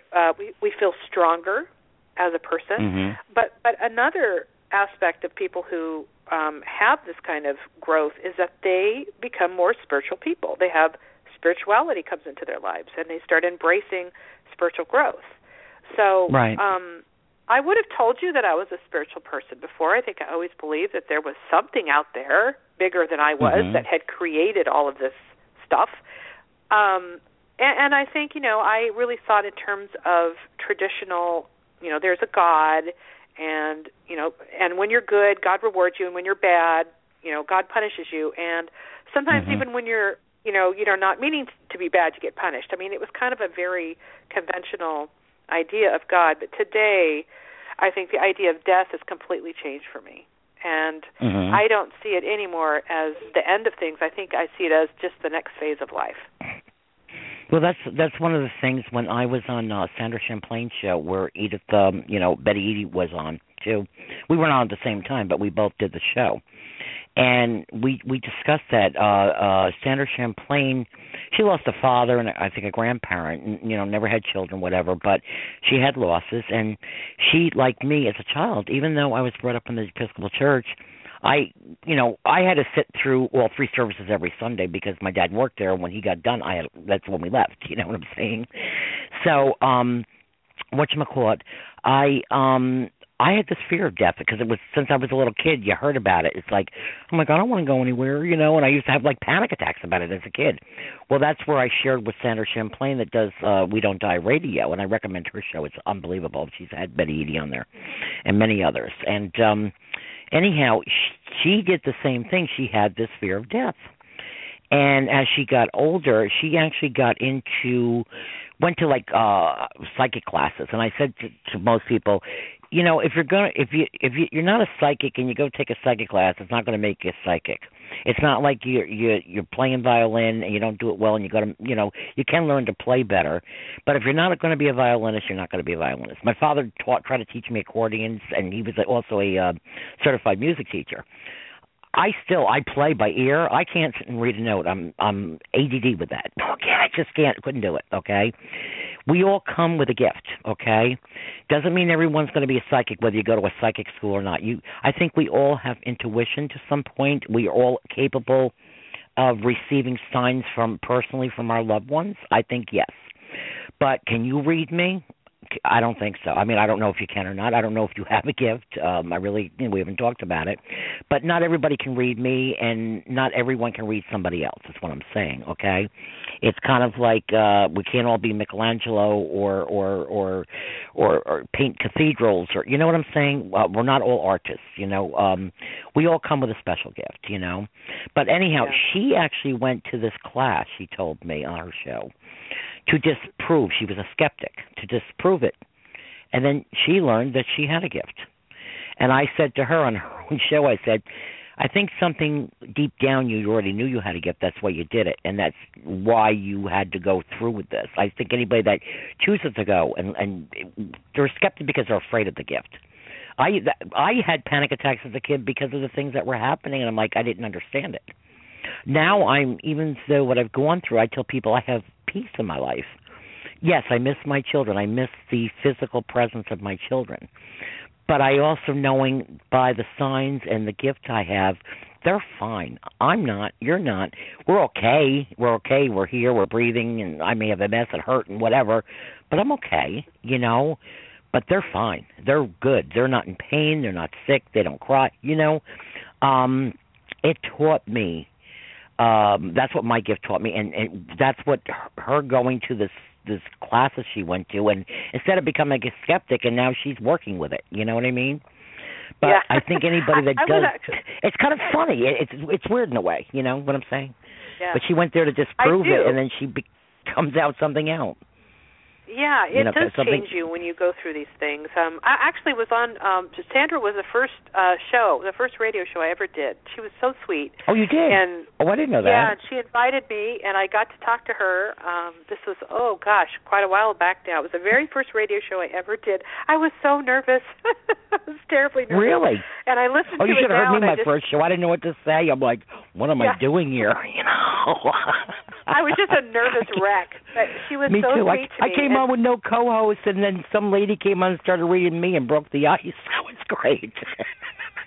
It was amazing.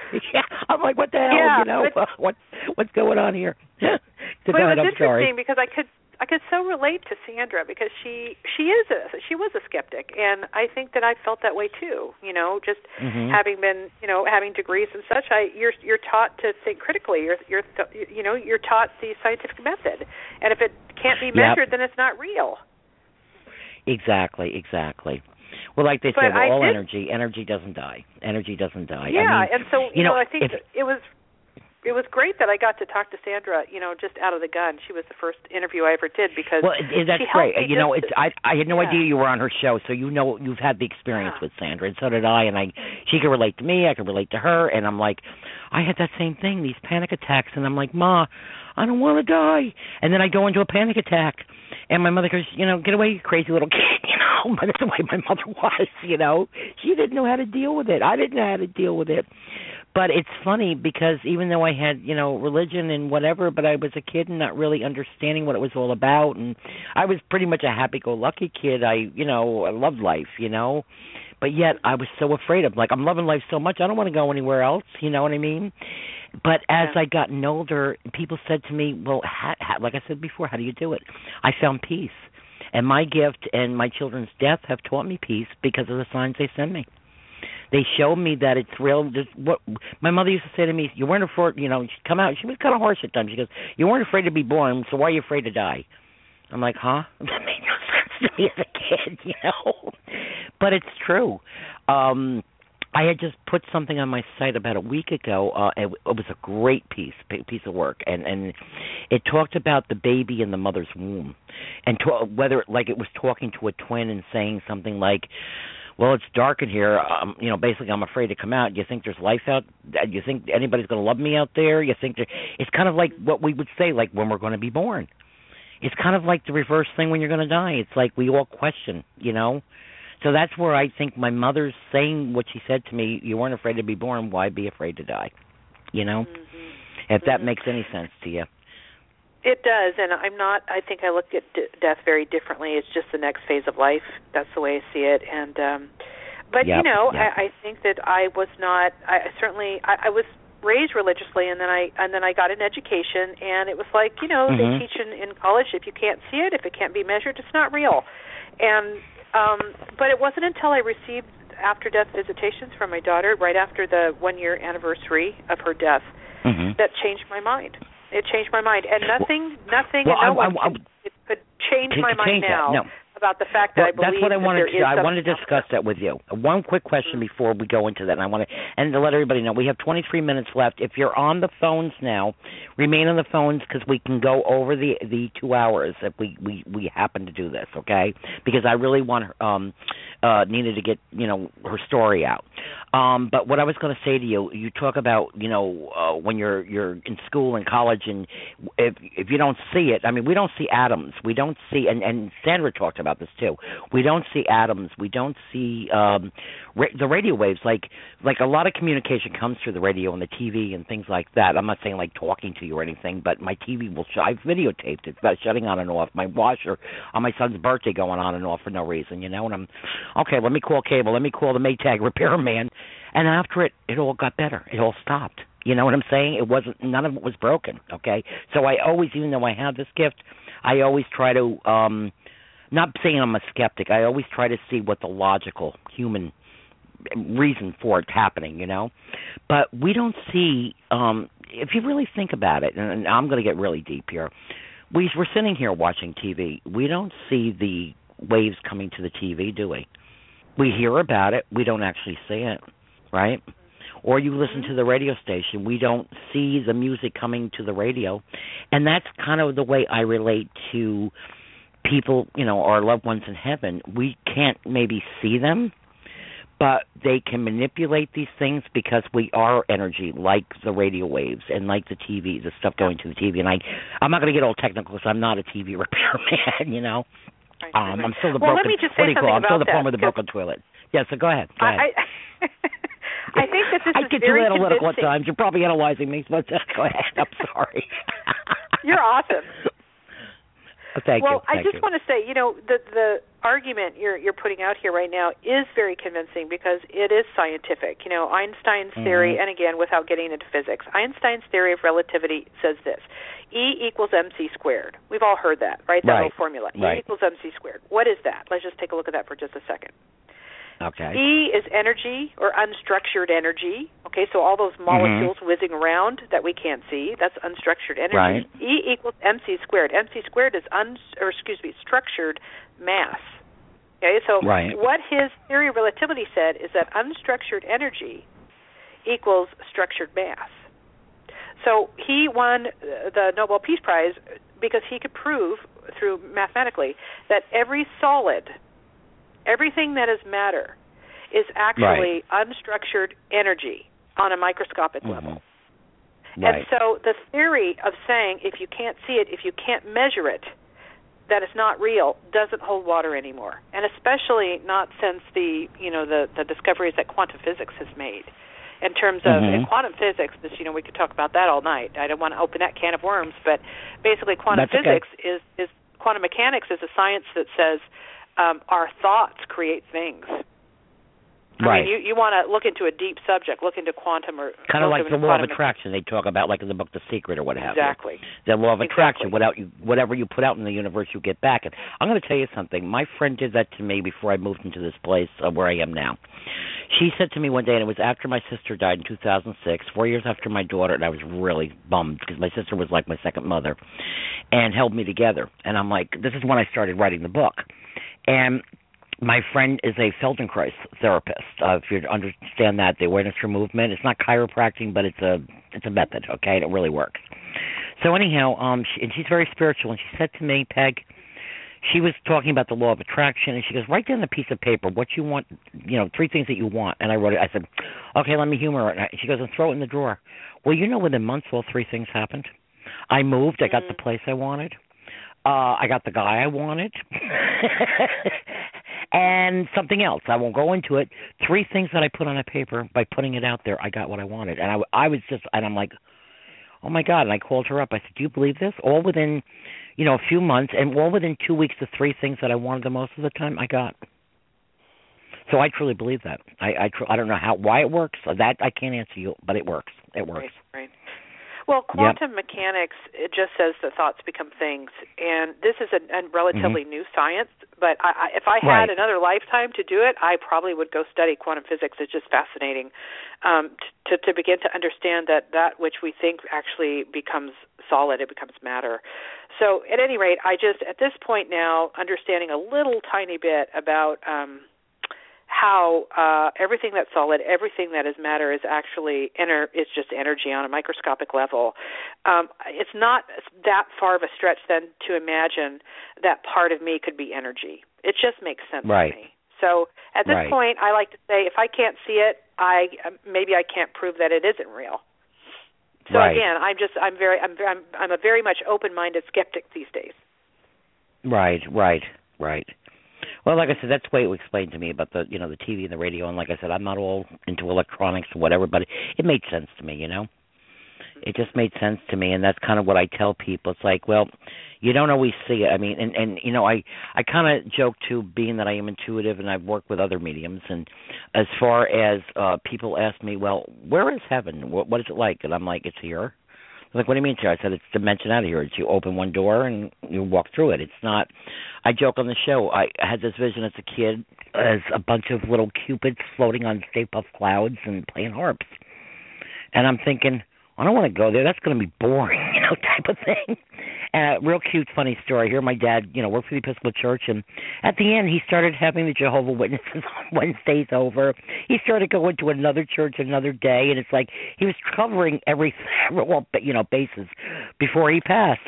And we sat, and I talk about this in my book. He says to me one day very seriously, he goes, what do you think? Because we used to call him Shaky Juice. He was a workaholic, okay? He had to keep working. And he says to me, what do you think it's going to be like? I'm going to be bored. I got to work. I got to do this. I got to do that. He was 82 years old with COPD from asbestos and what have you. And he's like worried about what he's going to do when he gets there.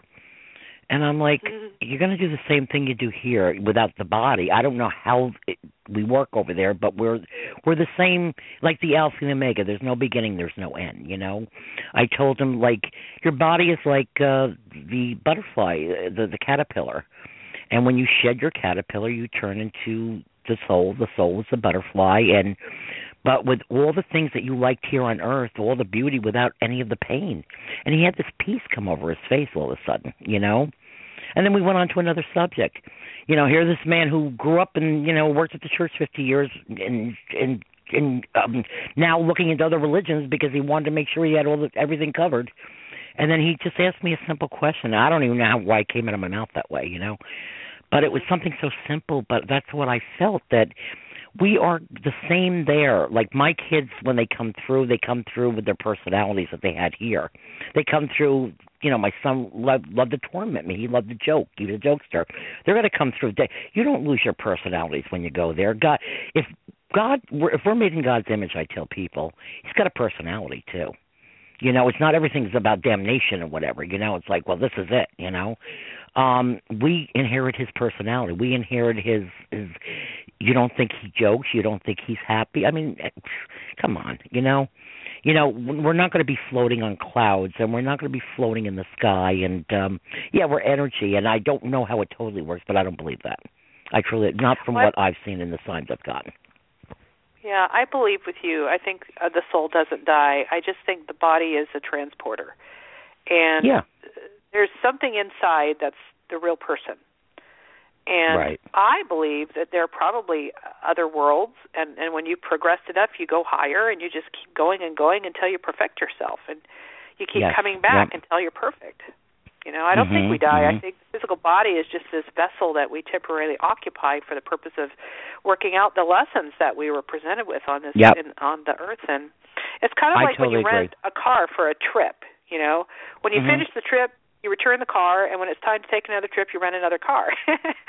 And of course, there's sadness at somebody's death because you're not physically here for them to touch anymore. But it's kind of like, that book I was talking to you about by Dr. Romer, one of the people she interviewed in it said, think about it like this with your loved ones.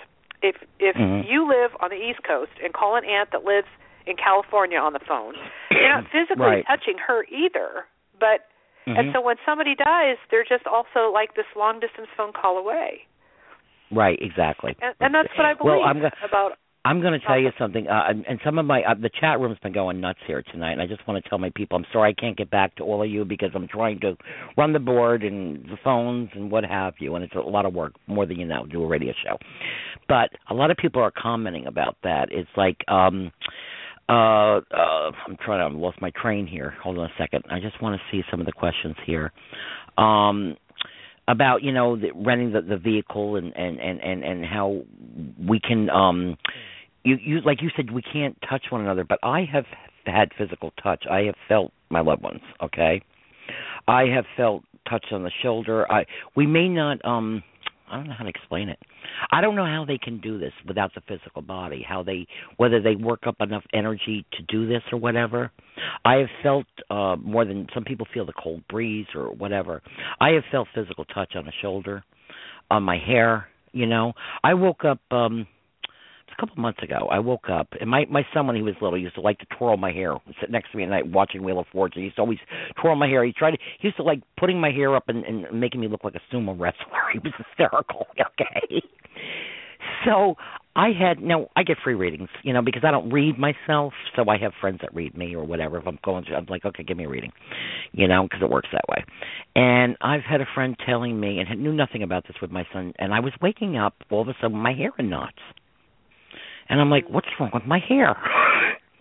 And I didn't ask her this. She says to me, your son is telling me he's there when you're sleeping at night by your side and he's twirling your hair. I said, what? This is when my hair was going in knots in the morning. How can that be possible, is what I ask. How can that be possible? I have felt touch on my shoulder. I have felt the touch on my head. I have felt the physical touch at times, not like I said, just a cool breeze. But I'm not making up these knots in my hair. There was no reason to have these, where I couldn't even comb my brush through it. And I'm like, what is wrong? What's going on with my hair all of a sudden? And then I get this reading, and this woman's telling me this, and I'm not even asking her. So how would you explain that? How can that happen? I don't know if I can explain it. That kind of shoots your theory down.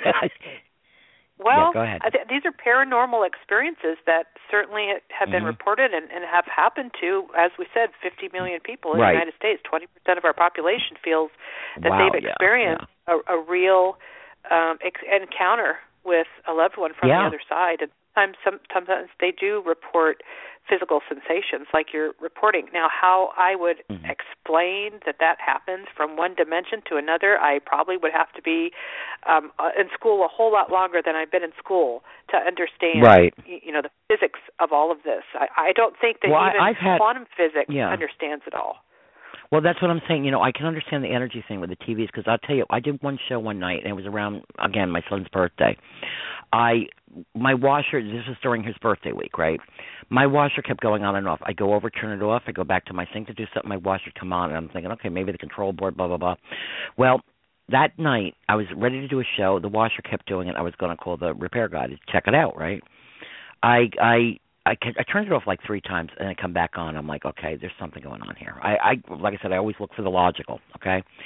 Well, I go to the room I do the show in. I end the show. My fax machine comes on by itself. I'm like, that never happened before. I go back out to my kitchen after the washer and the fax. This is all in one night. It was our first cold snap we had here in New York. I'm a plant person. I have the green thumb. There's one plant that I wanted to save. I knew the rest would die. I went out on my deck, and I got my palm tree, which I brought into the house. As I bring the palm tree in, my TV in the kitchen goes on. That's on my washer.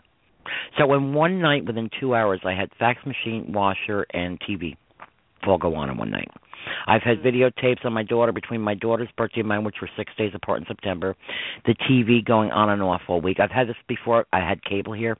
Nothing wrong with your TV. Nothing wrong with that. I've tried to disprove things. I've had phone calls. I've had a few more losses this year. 3 friends, actually, one in July, 2 in December, and then my nephew in September. Prior to my friend's loss, the day he died, I didn't know he had passed in July. My home phone rang, calling itself. And I'm like, okay, what the hell's going on here? That's not supposed to happen. Nobody's there. I called cable company. They said, we have no record of it. I said, my phone just called itself. I had taken a picture of it with my cell phone. It says my name and my number and the time. We don't know. I don't know what to tell you. 11:30 at night, I get a call from my friend who was getting married in the week, and this guy was supposed to be the best man telling me he had passed away. Okay? My nephew passes in September. Same thing. My home phone calls itself. I do the same thing, take a picture of it. I said, I'm not even going to deal with the cable company, which is where my phone service is through. Took a picture of it, okay, and didn't know my nephew passed. When I got the call, it was around the time he had passed. Didn't know it. All right? Wow. It's happened. So you were talking times. about serendipity. I think you mentioned you do some talking on serendipity and, well, synchronicities, yeah. Synchronicity, right. And I'm sorry, synchronicity. Yeah. The definition of synchronicity, according to Dr. Carl Jung, who was a psychiatrist who was the first one to coin that term, he called it meaningful coincidences. I call them God incidences. I call them God incidences. There's no coincidence. Well, I like They're that God too. incidents. They're God's little jokes with us, okay? It's like, you think you're so tough? Let me show you what I can do, Look what I can do. It's Stuart from Mad TV. Look what I can do. And even though I do this and I know heaven's real and I get all these messages, I'm still human. You don't think some of this stuff freaks me out? It does. I'm not going to lie to you. It does. It freaks me out. I'm still human. I still have feelings like everybody else. It is what it is. Listen, we're down to 7 minutes. You want to hang on longer, a little bit after the 2 hours, because we have a couple people. We have people on the line, but we have a couple people that want to ask some questions, and I want you to, talk, a little more about your work and what people should do if they are, suicidal. Being that you are a psychologist, what advice would you give them if they're that depressed? What would be the best advice you could give them? Let's start with that, okay? Yeah, I'd love to answer some questions tonight. Okay. I think that a lot of people who are depressed, well, first off, almost a quarter of our population in America has some sort of mental health issue, mental illness, so whether that be depression or anxiety or some other condition. Yep. So I think that we all need to become more sensitive to one another about that. That's more than 1 out of 4 people you're going to meet. 26% of the U.S. has been already diagnosed with a mental health condition. So, that's a large percentage of our population. And I think a good percentage of those people have depression. And of those people, they're going to be dealing with suicidal thoughts from time to time. Right. And that's just part of what happens with depression when it goes wrong. Right. So I think that we need to become sensitive to the fact that so many of us are dealing with this, and I think the best thing we could do for one another in terms of lifting the stigma and getting rid of the taboo of talking about all this is to simply begin to talk about our own experiences with each other. Just begin to open up and be real, and just say, I actually have depression. And don't be afraid to reach out for help. I mean, I know we can. I've had clinical depression a few times, and I had severe after my third child postpartum depression. It was horrible. It was awful, and it was scary. But you got to realize too that depression it's not just psychological. There's physiological aspects to it. For instance, you being a psychologist, the dopamine levels, the serotonin levels, the chemical imbalance. People have to realize there's a medical thing for it. And I've never done medication for when I've gotten it. Thank goodness. I'm into natural stuff. But I don't put medication down because I know it's necessary. I've seen it in my own family necessary. Okay, my father even was so bad with depression when he was 80 years old because my mom was dying and he was sick and he had to have shock treatment. I'm not going to lie. They tried every what do you call it, medication there was for him. Nothing helped him. And you know what he said to me after the second treatment? And they think it's a snake pits type thing. It's not, okay? He says, I wish I had known about this 50 years ago. I've never felt so good in all my life. His depression was totally gone. So he got to live out the last 2 years of his life without depression. So I'm an advocate of these things. So there are things out there, and it's not like, cliche or like taboo or whatever you want to think, that there are treatments out there. And even if you feel like you've hit rock bottom, there's a suicide hotline number. I post it on my site all the time. Please call somebody. There's somebody there that can help. Please don't give up. Don't give up. Yeah. Don't give up. I think, what you're saying is really good. I think early intervention is one thing that we've got to kind of take a look at. In other words, if you know of a friend or family member who's struggling, don't belittle their symptoms. Don't minimize their symptoms. Early intervention has been shown to be the number one reliever of suicide. So the earlier you can get somebody to talk to a counselor or to go to their family doctor for some assessment and perhaps some medication, if they're pretty depressed, early intervention can save lives. The other thing is just educating ourselves. I mean, there's a mass of more information on the warning signs and symptoms of depression than you can imagine on the internet. So just educate yourself if you have a family member or friend that's dealing with this. And then just talking about our own experiences with one another is going to turn the tide, I think, here. That's why I'm very open about what I go through. Yeah, I just want to tell people, too, if you are going through grief, it's normal to talk. You're going to have people out there that they're going to walk away from you. I've had family walk away from me. I've had friends walk away, long-term friends, too. There's always someone out there like you. There are many parent groups I found on Facebook that I help other people, that we help each other. They've helped me. Reach out to them. When others on your regular page don't understand, and they're going to be like anything else in life. You're going to get bashed by people, and people have their own issues with it, Some people are even jealous that we can survive after the worst of the worst, okay? Why, I don't know. That's their own mental illness. That's their problem. Just remember that nobody's perfect. People have their own issues, why they put us down, because they're dealing with their own demons, okay? Reach out to the other grieving groups, whether it be a child or a spouse or a sibling or whomever. There are many groups, thank God, on Facebook. Facebook can save lives, too. If you feel so depressed that nothing's helping, there's a 1-800 number. I'll put it on my regular site again tonight. I'm at Peggy S. Emanisi. You can. I have many pages, but my main page, friend me, tell me you met me through the show. I will give you the number, or you can call or Google it, suicide hotline. Call them. Talk to somebody. If you need to be hospitalized to get you straightened out, just do it. You know what? What's the old saying? Another cliche, suicide, is what? What is the saying? We're permanent solution to a temporary problem, right? You've heard that before. Yep. So just remember, there's hope. When there's life, there's hope. And I just want to stress that we have 1 minute left to the show. If you're on the lines, you'll be able to still hear us and talk to us. If you're listening on Facebook or Google or Internet, you can hear the Okay, we're down to 90 seconds. You can hear the show on the archives later on. All my shows are archived, and I want to thank you for tuning in. But we're going to continue. We're down to like a minute. Again, tell them the name of your book for the listeners that won't be hearing us. Your book's sure. March 1st. Sure. So that's going to be March 1st, and you can find it at the book's website, which is www.oncethestormisover.com. Okay, and if you Google her name, say your name, let them know your name so they can Google your name and find your other books too. Is Nina Bingham, and you'll find my books on Amazon. Okay.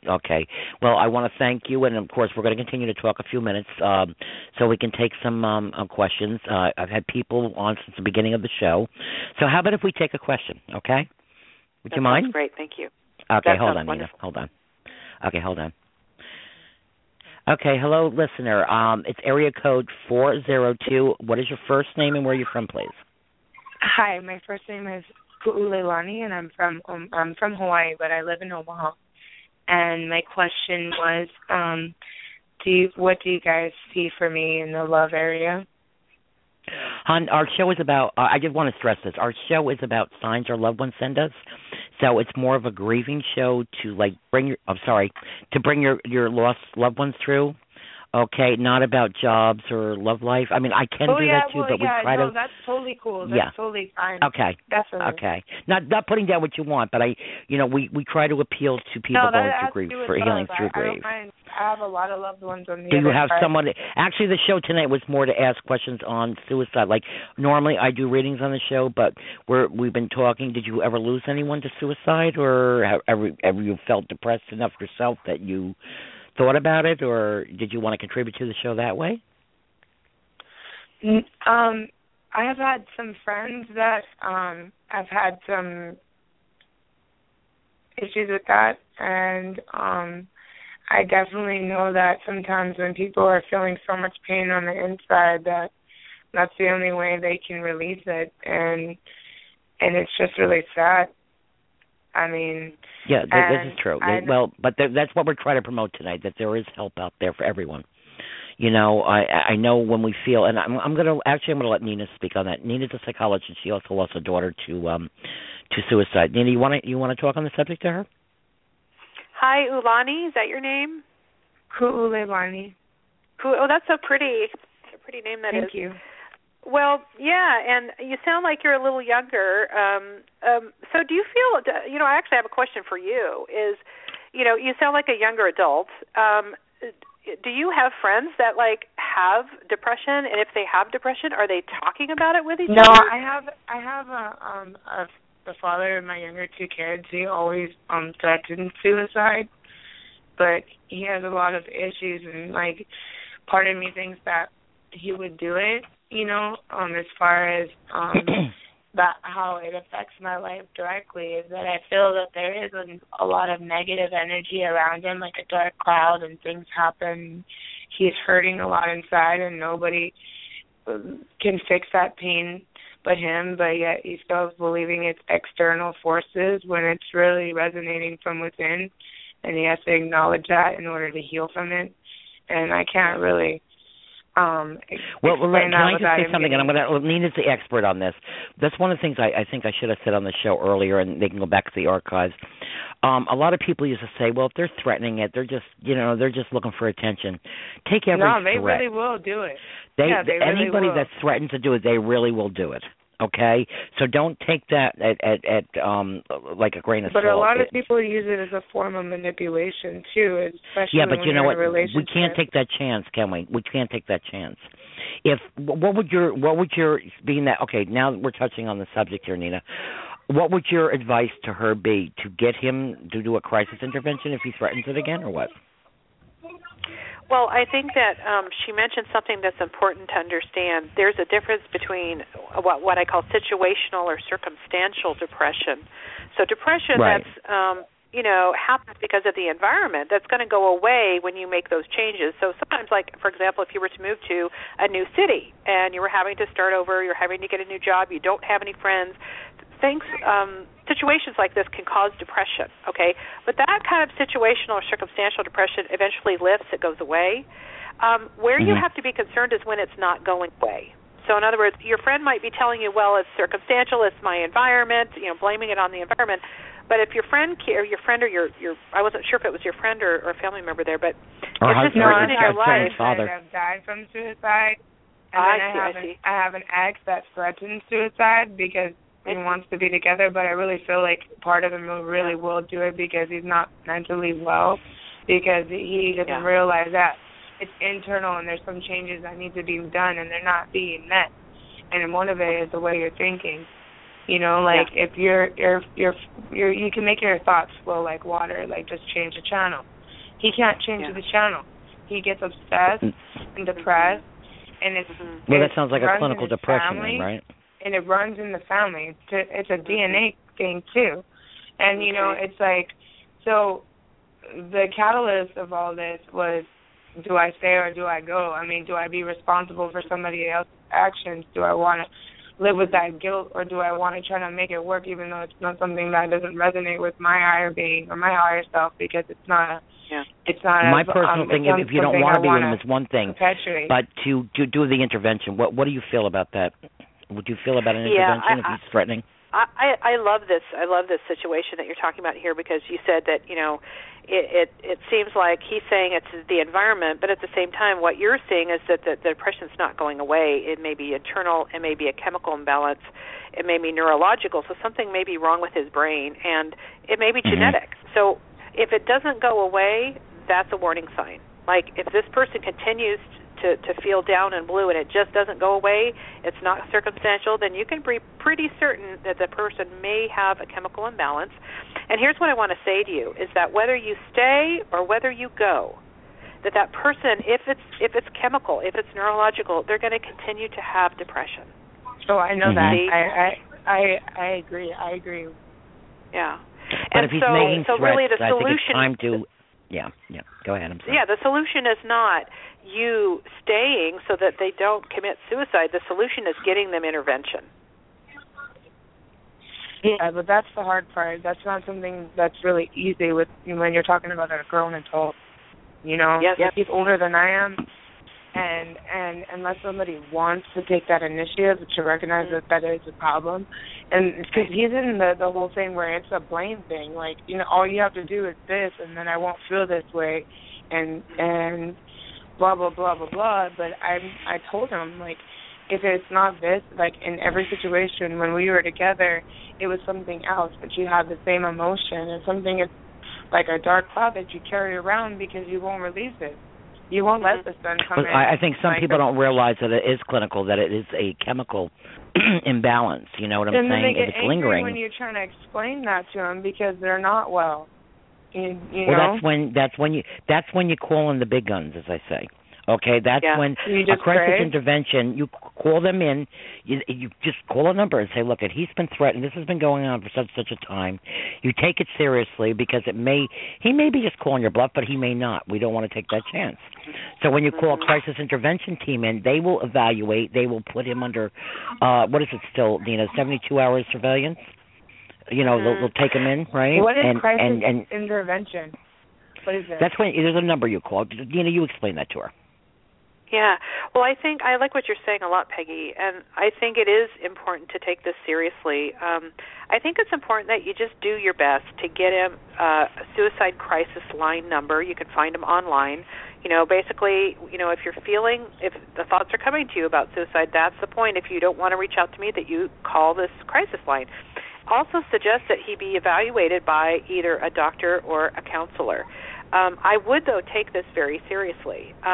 However, is it your responsibility to stay or go? That's really not the question. The question is how can I get this person evaluated either by a doctor or a counselor? But yes, I would take this very seriously. Yeah, definitely. I would. I will. Are you on Facebook, hon? Yes. You are, okay. Yes. My name is Peggy, P-E-G-G-Y, S for it's not Shirley, I-M-M-A-N-E-S-I. If you want to friend me, even if it's just temporarily, I will get to the numbers you need to call. or you can Google them and just type in suicide intervention line, and you can call them yourself, tell them what you're going through, and they will come out with him. Now he doesn't even have to know about it, and send him to where he is, and they will evaluate him. This takes the responsibility off of you staying with him. You don't have to make promises to him, but if he's really clinically depressed, there is help for him. And the main thing now is not staying in the relationship, but is to get him the help he needs. And you're doing your part that way, Right. So what she's talking about are what are called mobile crisis teams. And many cities, bigger cities, have these mobile crisis teams. I know Portland, Oregon, here in the Northwest where I live, have them. Not all cities have them, but the larger cities do. So it's worth checking into. But I do want to acknowledge one thing that you said, and that is, I think, Peggy, you said it earlier, you can lead a horse to water, but you can't make him drink. And so all you can do is, I want to acknowledge that you could just do the very best you could do to get him the crisis line numbers and suggest he be evaluated by either a doctor or a counselor. And then, you just do the best you can do. But sometimes you're right. You can't make them drink. Yep.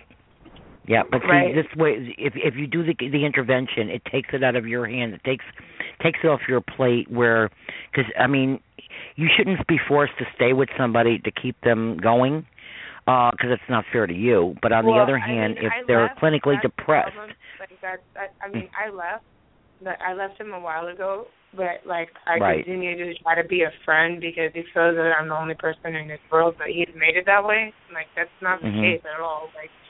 And he's really successful at what he does when he gets his head right, but his imbalance keeps him from where he needs to be, and I don't really know how to explain that to somebody with that kind of situation that's not realizing where it resonates without having an argument. And it's a 2-year explanation, and it's always a runaround, and it's he'll get that movie Fatal Attraction where the lady's calling over and over again, and you're just sitting there oh, there's something not right.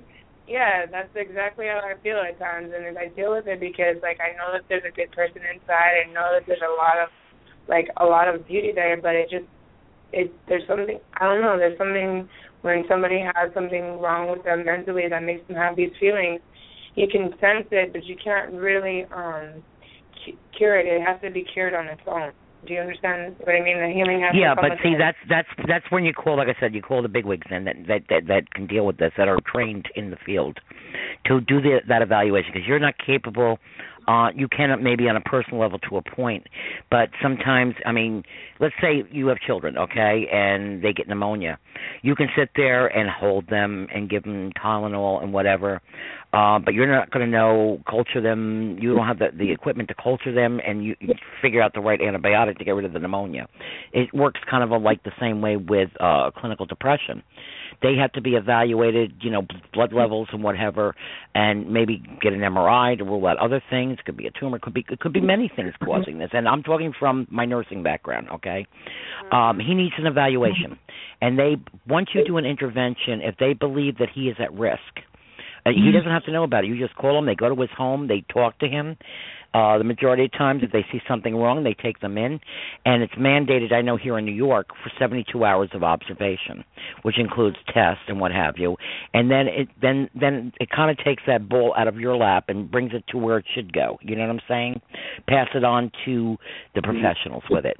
Okay, and this way you don't have to deal with it from that aspect, because he may just need a medication, some Prozac, or he may be bipolar, lithium, or whatever it takes, whatever they feel that he may need to straighten out the levels in the brain. Okay, did that help at all? Or? Okay, and like I said, if you want to friend me, or you can Google that number, crisis intervention team. That's priceless information. I didn't even know that there were crisis teams out there, so thank you. Mm-hmm. Yeah, just Google, like I said, you have a computer, Google it, or you can go to my page, and I'm going to post it tonight, the number, okay? Yes, thank you. Okay, God bless, honey. I hope we helped you. Okay, night. You there? I'm here. I'm glad you called.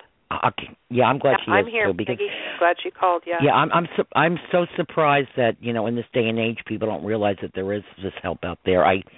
numerous times I do post that to my page. She said she's in Hawaii. She was in Hawaii, but now she's in still part of the United States. But it's that number, the 800, as is all over the United States. So right. It's the main number for them. So hopefully we save somebody tonight.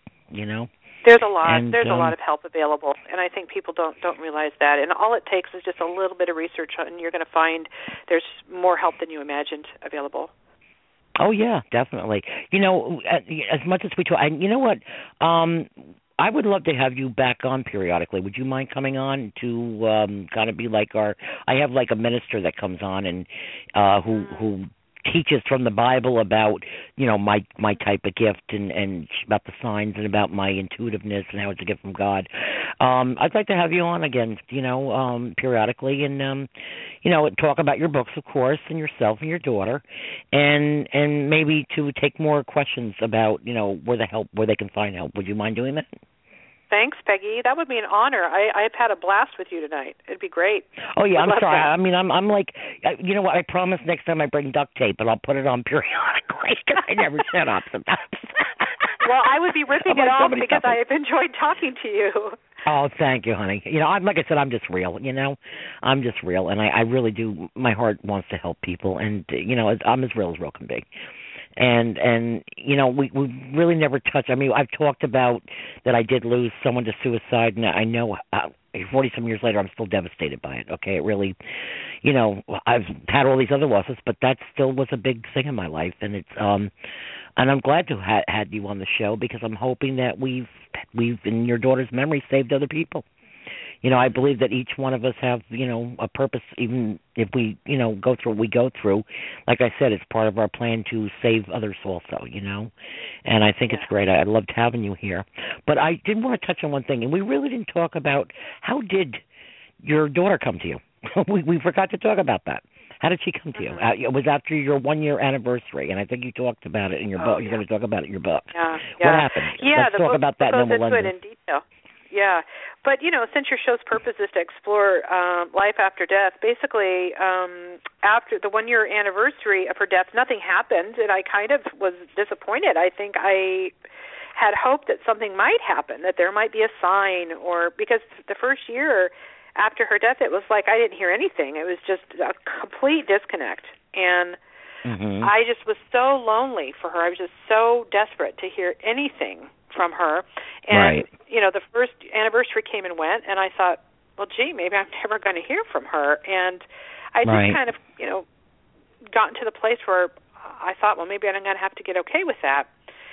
And my sister the story is my sister had made a memorial tree, and at my daughter's memorial, everybody wrote a card to my daughter just saying their goodbyes. And that tree sits in our living room, just always reminding me of Mariah. And about 3 days after the first anniversary of her passing, I woke up at about 3 a.m. I don't know why I woke up. I heard a crash in the living room, and my heart started beating, and the dog started barking because he'd been asleep next to me. And for some reason, that's when you hide the wine bottles. No, I'm kidding. Joking. Okay, go ahead. You're great. But for some reason I can't explain, there was this crash in the living room, and for some reason I didn't get up and investigate. I just went right back to sleep, which is kind of weird for me. Right. But in the morning I remembered. I thought, well, I wonder what fell over, what this big crash was. And I went into the living room, and my fiance at the time, and I said, I remember hearing a big crash last night, and you were sound asleep, the dog was asleep, and her eyes got really big, and she said, well, because when I got up this morning, Mariah's memorial tree had been knocked over. And you got to understand that this tree was like wedged between, it was kind of in a corner between a big piece of furniture and the corner. So there was I couldn't imagine how it could just fall over by itself. In the year that it had been there, it had never moved. So that was kind of weird, And so we were talking about that, and we just kind of thought it was weird. We didn't think a whole lot about it. And then later that afternoon, we were discussing it again because it was kind of just weird. And as we were discussing it, the TV just turned on. It just turned on. And hello. The controller the old TV thing. Yeah. the controller was just sitting there on the coffee table between us. And the sound didn't go up, just the picture came on, which was very strange because this is a brand new TV. And so I'm thinking, why is the TV on but there's no sound? And then we were just looking at each other. And then I said, and it kind of spooked me a little bit. And so I said, I think I'm just going to I'm going to go into the other room and chill out for a while. Hello. It was freaky. I still do that. Yeah, I still do that. Believe me, the human side. Yep. Yeah. So I walked, into my study, and I'm sitting there looking at my books, and kind of a world that makes sense, and all of a sudden I hear the TV blaring in the living room. So I ran back into the living room, and she says, I didn't touch a thing. The TV just went all the way on. So I turned the TV down, and I thought, I'm just going to go out for a walk. So I took the dog. It's going to follow you. No. Exactly. Exactly. So I went for a little walk, and while I was walking, it occurred to me, I thought maybe this could be Mariah trying to make somehow contact with me. And so I just kind of prayed, and said a prayer, or I just kind of said out loud, okay, Mariah, if this is you trying to contact me, then I want you to just make the TV turn off. Just turn the TV off. Right. And that way I'll know that it's you. And so did a little spin around the parking lot with the dog, came back in, and I went into the living room, and she looks at me, and she says, the weirdest thing just happened. The TV just turned off all by itself. Amen, sister. Amen.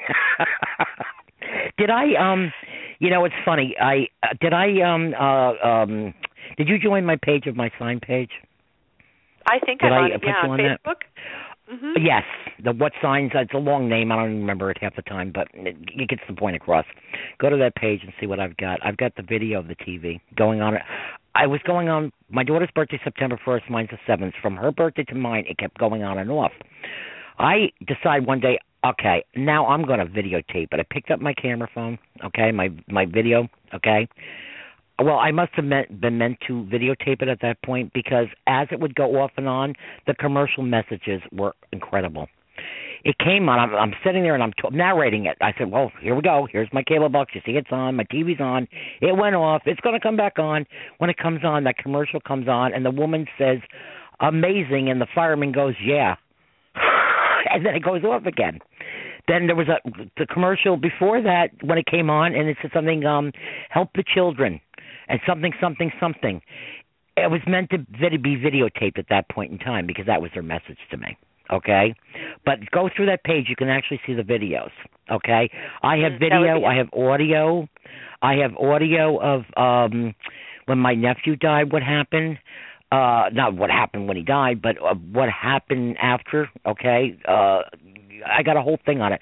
I have pictures of my son showing up on two people's sites that I was drawn to that I don't normally go to. I swear to God, no Photoshop. People that didn't know me. My son showing up, his face in the pictures. One in a guy's door in Jersey.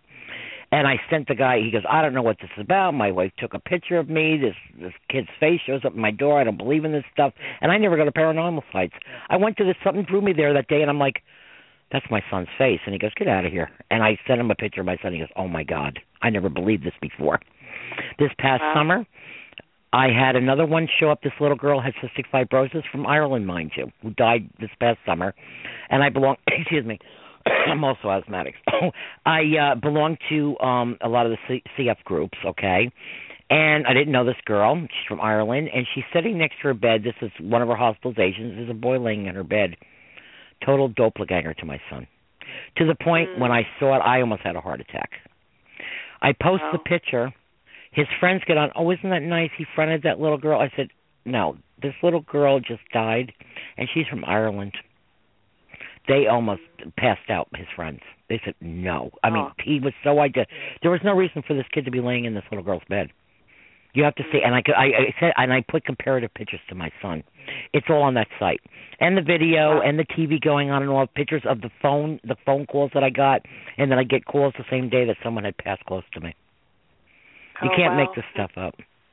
So I mean, so believe Mariah did this. I know she did it to you. I mean, there's no doubt about it, as they say. No doubt about it. Yeah, and there were other unexplained contacts that happened. So over the next 3 days, it was pretty continuous, and I talk all about that in the book. But I think I can't wait to read it. Really I can't wait to read it.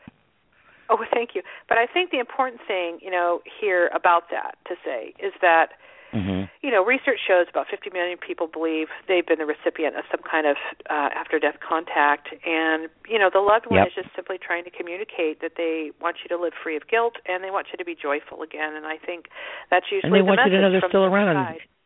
Yeah, and heaven is for real. Heaven is definitely for real. They reach out and they want you to know they're around you, watching you, but they also want you to be happy and go on with your life and go bowling or do something. Don't just sit and veg. And I find a lot of parents do that. They get stuck. And I said, you know what? I've got MS. I actually, a couple of years ago, even with my MS, went out. I mean, I couldn't walk afterwards for a long time. I went bowling. I said, no, I want to go bowling. I took my walker and I went and played miniature golf. There's always something. And you know what? I can't walk, but I can still ride a bicycle. I can't wait for the spring and summer. I get on my bike because I live right on the Hudson River. We have our own beach here and everything. I love it. I get on my bike and I ride my bicycle. It's my legs. So there's always something to do, even with your limitations. So don't be, don't quit. Just keep going. And I'm almost 62. Who the hell, a fat 62-year-old with MS riding a bike? That's a miracle, I'm overweight. I'm not going to say fat. I am. I'm big. But you know what? I don't care. I love me. I love who I am, and I think that's the most important thing. We need to love who we are inside. And you're I doing tell what people you can, all the time. to keep healthy and to keep active, and that's what's important. Before we go, I just feel real strong wanting to do this. Is I just want to read a very moving poem by the author who inspired the title of this book. The title of this book was taken from a poem, and the author's name, try to say it right, is Haruki Murakami is his name. And he is a tremendous author, but I hope it inspires the listeners like it's inspired me. And I think it just really encapsulates what we talked about tonight. And that is, and once the storm is over, you won't remember how you made it through or how you managed to survive. You won't even be sure whether the storm is really over. But one thing is certain. When you come out of the storm, you won't be the same person who walked in, because that's what this storm is all about. Wow. That's beautiful. That's beautiful. Well, I love and you've written poetry, too. I can't wait to read yours. My poetry book should be out in 2 days, Grief Venting Through Poetry. And, I think poetry is, it's music to the soul, that it touches so many people. And you being in the medical field, that I did something a long time ago, and I've seen it kind of catch on, that I had learned I specialized in Alzheimer's and dementia, and most of my patients had it, right? And my own mother got it, and here we go again, the plumber with the broken toilet. How you felt, what you do when you couldn't help your daughter. Here I specialize this, and my own mother got it, and I couldn't help her. And I tell people I watched my mother die twice, once from the mental, part of it, where she couldn't talk anymore or whatever, and then her physical death, And it was frustrating, but I learned with her, we started to sing, and there's two parts of the brain, and the part where, like, a person that stutters can get up on stage and sing, you wouldn't even know they stutter, or somebody from England gets up and they sound American. They're two separate parts of the thinking brain and I forgot the name, the reactive and the thinking or whatever. Well, I learned to communicate with my patients because of this by singing. They couldn't talk, but they could sing because it was a different part of the brain. So, and that touched me to where poetry touches people and music. It's just so, it's a way of communication, And I think sometimes talking and counseling to people is great, and it's needed. But I think sometimes with our poetry and our music, it touches the soul, the different part of to bring it's kind of like the holistic, the body, mind, and soul thing, And I really think poetry and music does that from what I've seen with my Alzheimer's patients. So I just wanted to say that. I think it's the holistic approach. Yep. Yeah, but I'm telling you, Nina, I love this. I'm sorry I'm a yapper, but I am who I am. I can't, my maiden name was Em, and I joke about it. I said they knew what they were naming me because I am what I am. Well, I'm just me, free spirit. Really been fun. Well, thank you, Nina, and I'm hoping we've helped people, and I really would like you on as an advisor. Maybe once every 6 weeks or 2 months or whatever you want to do, whatever you're free, and we'll talk about your books. Oh yeah, I mean you have an open forum here. I've got some bookings, but I'll let you know some free dates, and we'll talk more once the book gets out there, and more about the books, and take more callers and talk with them, and more about the signs. And I have I don't always choose to do a reading, but I got a little bit of a reading for you. You ready for me? Wonderful. Okay. You were hoping for this, weren't you? I wasn't going to hold my breath. Did you have a feeling? But I was hoping. But you had a little bit of a feeling? Okay. I was just hoping. A hunch. Okay. I am getting a message. Okay. Now tell me, you have a pencil and paper? I tell them, write it down because sometimes it doesn't mean. Okay, you go, girl. You were prepared. Okay. All right. I am feeling, this flower, a flower. What do they call it? A crocus or iris crocus? Does that mean anything to you? Yeah, it does. Yes. Write it down. Okay. I just got chills. So your daughter's with me right now. What does that mean to you? Well, I have a very dear friend whose very favorite flower is this flower, and which one, the iris or the crocus? Crocus? Yeah, I think it's the iris, and and I think Mariah's been instrumental in kind of pushing us together. So yes, that makes complete sense. Yes. Mm-hmm. Okay, well she's just giving me a little tidbit there. She's giving you the go ahead then. Because when I give a message like that, what they do is I call myself the puzzle psychic, the puzzle medium, because we kind of put that pieces together ourselves. Because I've never talked to you, Nina, before tonight. We briefly talked on Facebook, whatever, really, haven't read your book because it's not out yet, and I don't know that much. I don't know anything, but she's been bugging me for 10 minutes to the point of giving me a headache. She goes, "You got to tell her this." And they do annoy me. They do annoy me sometimes. They do annoy me. What? Okay. What? Okay. I'm getting something else from her. Do you remember the gum chiclets, like a chiclet tooth, or is there something with the teeth, or a chiclet tooth, or braces, or something? What's up with that? Yes. Oh my God. What? Yes. Okay, go ahead. I'm good. Am I good or what? Go ahead. Really, really, really weird. Oh, it makes me want to cry. That you would know that. No, it's not. She wants you happy. Yeah, I know. She wants you happy. So that's really crazy because when I had some dental work done on 10 and of you had my a chiclet teeth. tooth. You had the chiclet tooth. It. Okay, well that's what she's telling me. She's laughing. She just asked her about the chiclet tooth. That is so crazy. I had totally forgotten about that because I got veneers on my teeth, so I got 10 veneers, and at first they were so white that they look like chiclets, and that's exactly what she said to me. She said, "Mom, you got chiclet teeth." Well, that's what she's telling me. So you see what I can do, okay? So she came to you and on you. They come to me in the you don't even know some of the ways they come to me.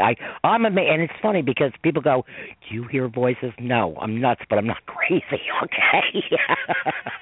No, I don't hear voices. They just flow through me. I feel them. I feel the chill. I feel the warmth. I feel the touch. I feel, and they give me stupid things that only mean something to you, but it's important enough that you know it's them. It's a validation. Exactly. So she's giving you a thumbs up. She's doing okay. I can't. I laugh at these people that do spiritual thing, the third eye and all this. I kind of joke about it because I guess that's what it is. So I guess I'll call it the third eye. This is how I get it. Okay. I'm seeing her doing like the Happy Days Fonzie thing with you, like A with the thumb up. Does that mean anything to you? Giving you a thumb up.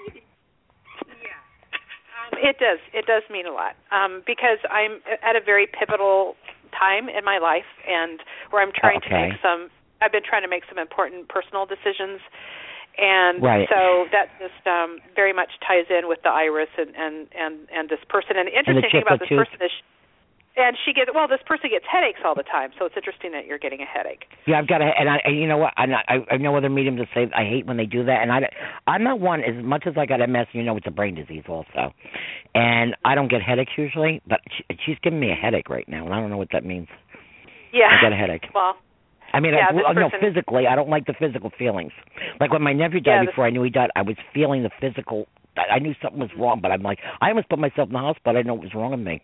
Once I found out my nephew died, I was feeling him. What do they call it? The empathy, or I was feeling him. Yeah. And and he died under. Yeah, I don't like it.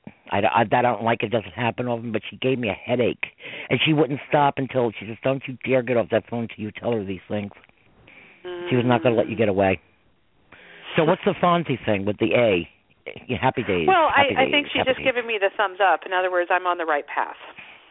Oh, okay. One more thing.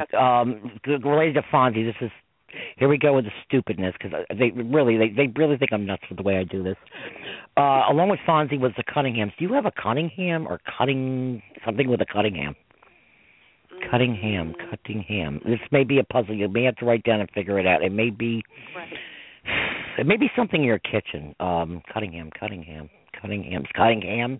Something happened with a ham at Easter. Cunningham. I don't like the ham. I don't want the ham. Well, ham was her favorite food on the whole earth. Oh, it was. Ham was. You couldn't make her a happier girl. If she had a piece of ham, there was a smile on her face. That was her very favorite food. Okay, well, that's what it means then. I've seen cutting, she gives me happy days, Fonzie, thumbs up, and cutting ham. Cutting ham. I guess she wants you to cut the ham. Her favorite thing. Yeah. Okay, so you got your reading, honey. I hope that helps. Thank you so much. That was fantastic. Put that in your book and smoke it. I'm giving you a thumbs up, Peggy. Thank you. Oh, thank you. Thank you, honey. I'm glad that I could bring you a little piece too. I mean, that's what makes the world go around. We give and we get. It's part of the karma thing. So, but she didn't want you to go away with empty pockets here. So. Thank you. But you're welcome, sweetie. And like I said, we'll be in contact. Don't be a stranger. Check my page out. You're going to love some of the stuff on that. Just scroll down and see the pictures and some of the stories, and I'll let you know when my other books are out. And my poetry definitely in a couple of days. It's supposed to be out 2 months ago, but I finally made up my mind this is the week.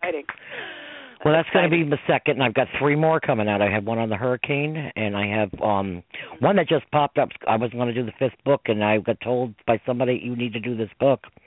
I'm like, thanks. Am I ever going to be done? Can I have a vacation? Yeah, and then I have the one on my son, Racing Hondas in Heaven, too. So that's the powerhouse. That's about rally, about the signs. Amazing book. That's an amazing book. I can't even believe that book, But I wish you great success on your book. Let me know when it's out. I would you too. Want a copy. Okay. Yeah. All right, Nina, I will be in contact. God bless, and thank you for coming on tonight. Thank you, Peggy. It's been delightful. Thank you. Okay, me too, hon. Have a great one then. Thank you. Have a good night. You too. Okay, well, God bless. Okay, this is Peggy from Verplank, New York. Bye-bye. Signing off from Signs Your Loved Ones Send Us. Next week's show, I have a local psychic medium that will be on, and she actually is a personal medium to some of my family. That's how I found out about her, and she's amazing from what I hear. So she will be on my show next week, 7 to 9 p.m. Eastern Standard Time. Call in. We'll be doing readings. Thank you and good night. Bye-bye.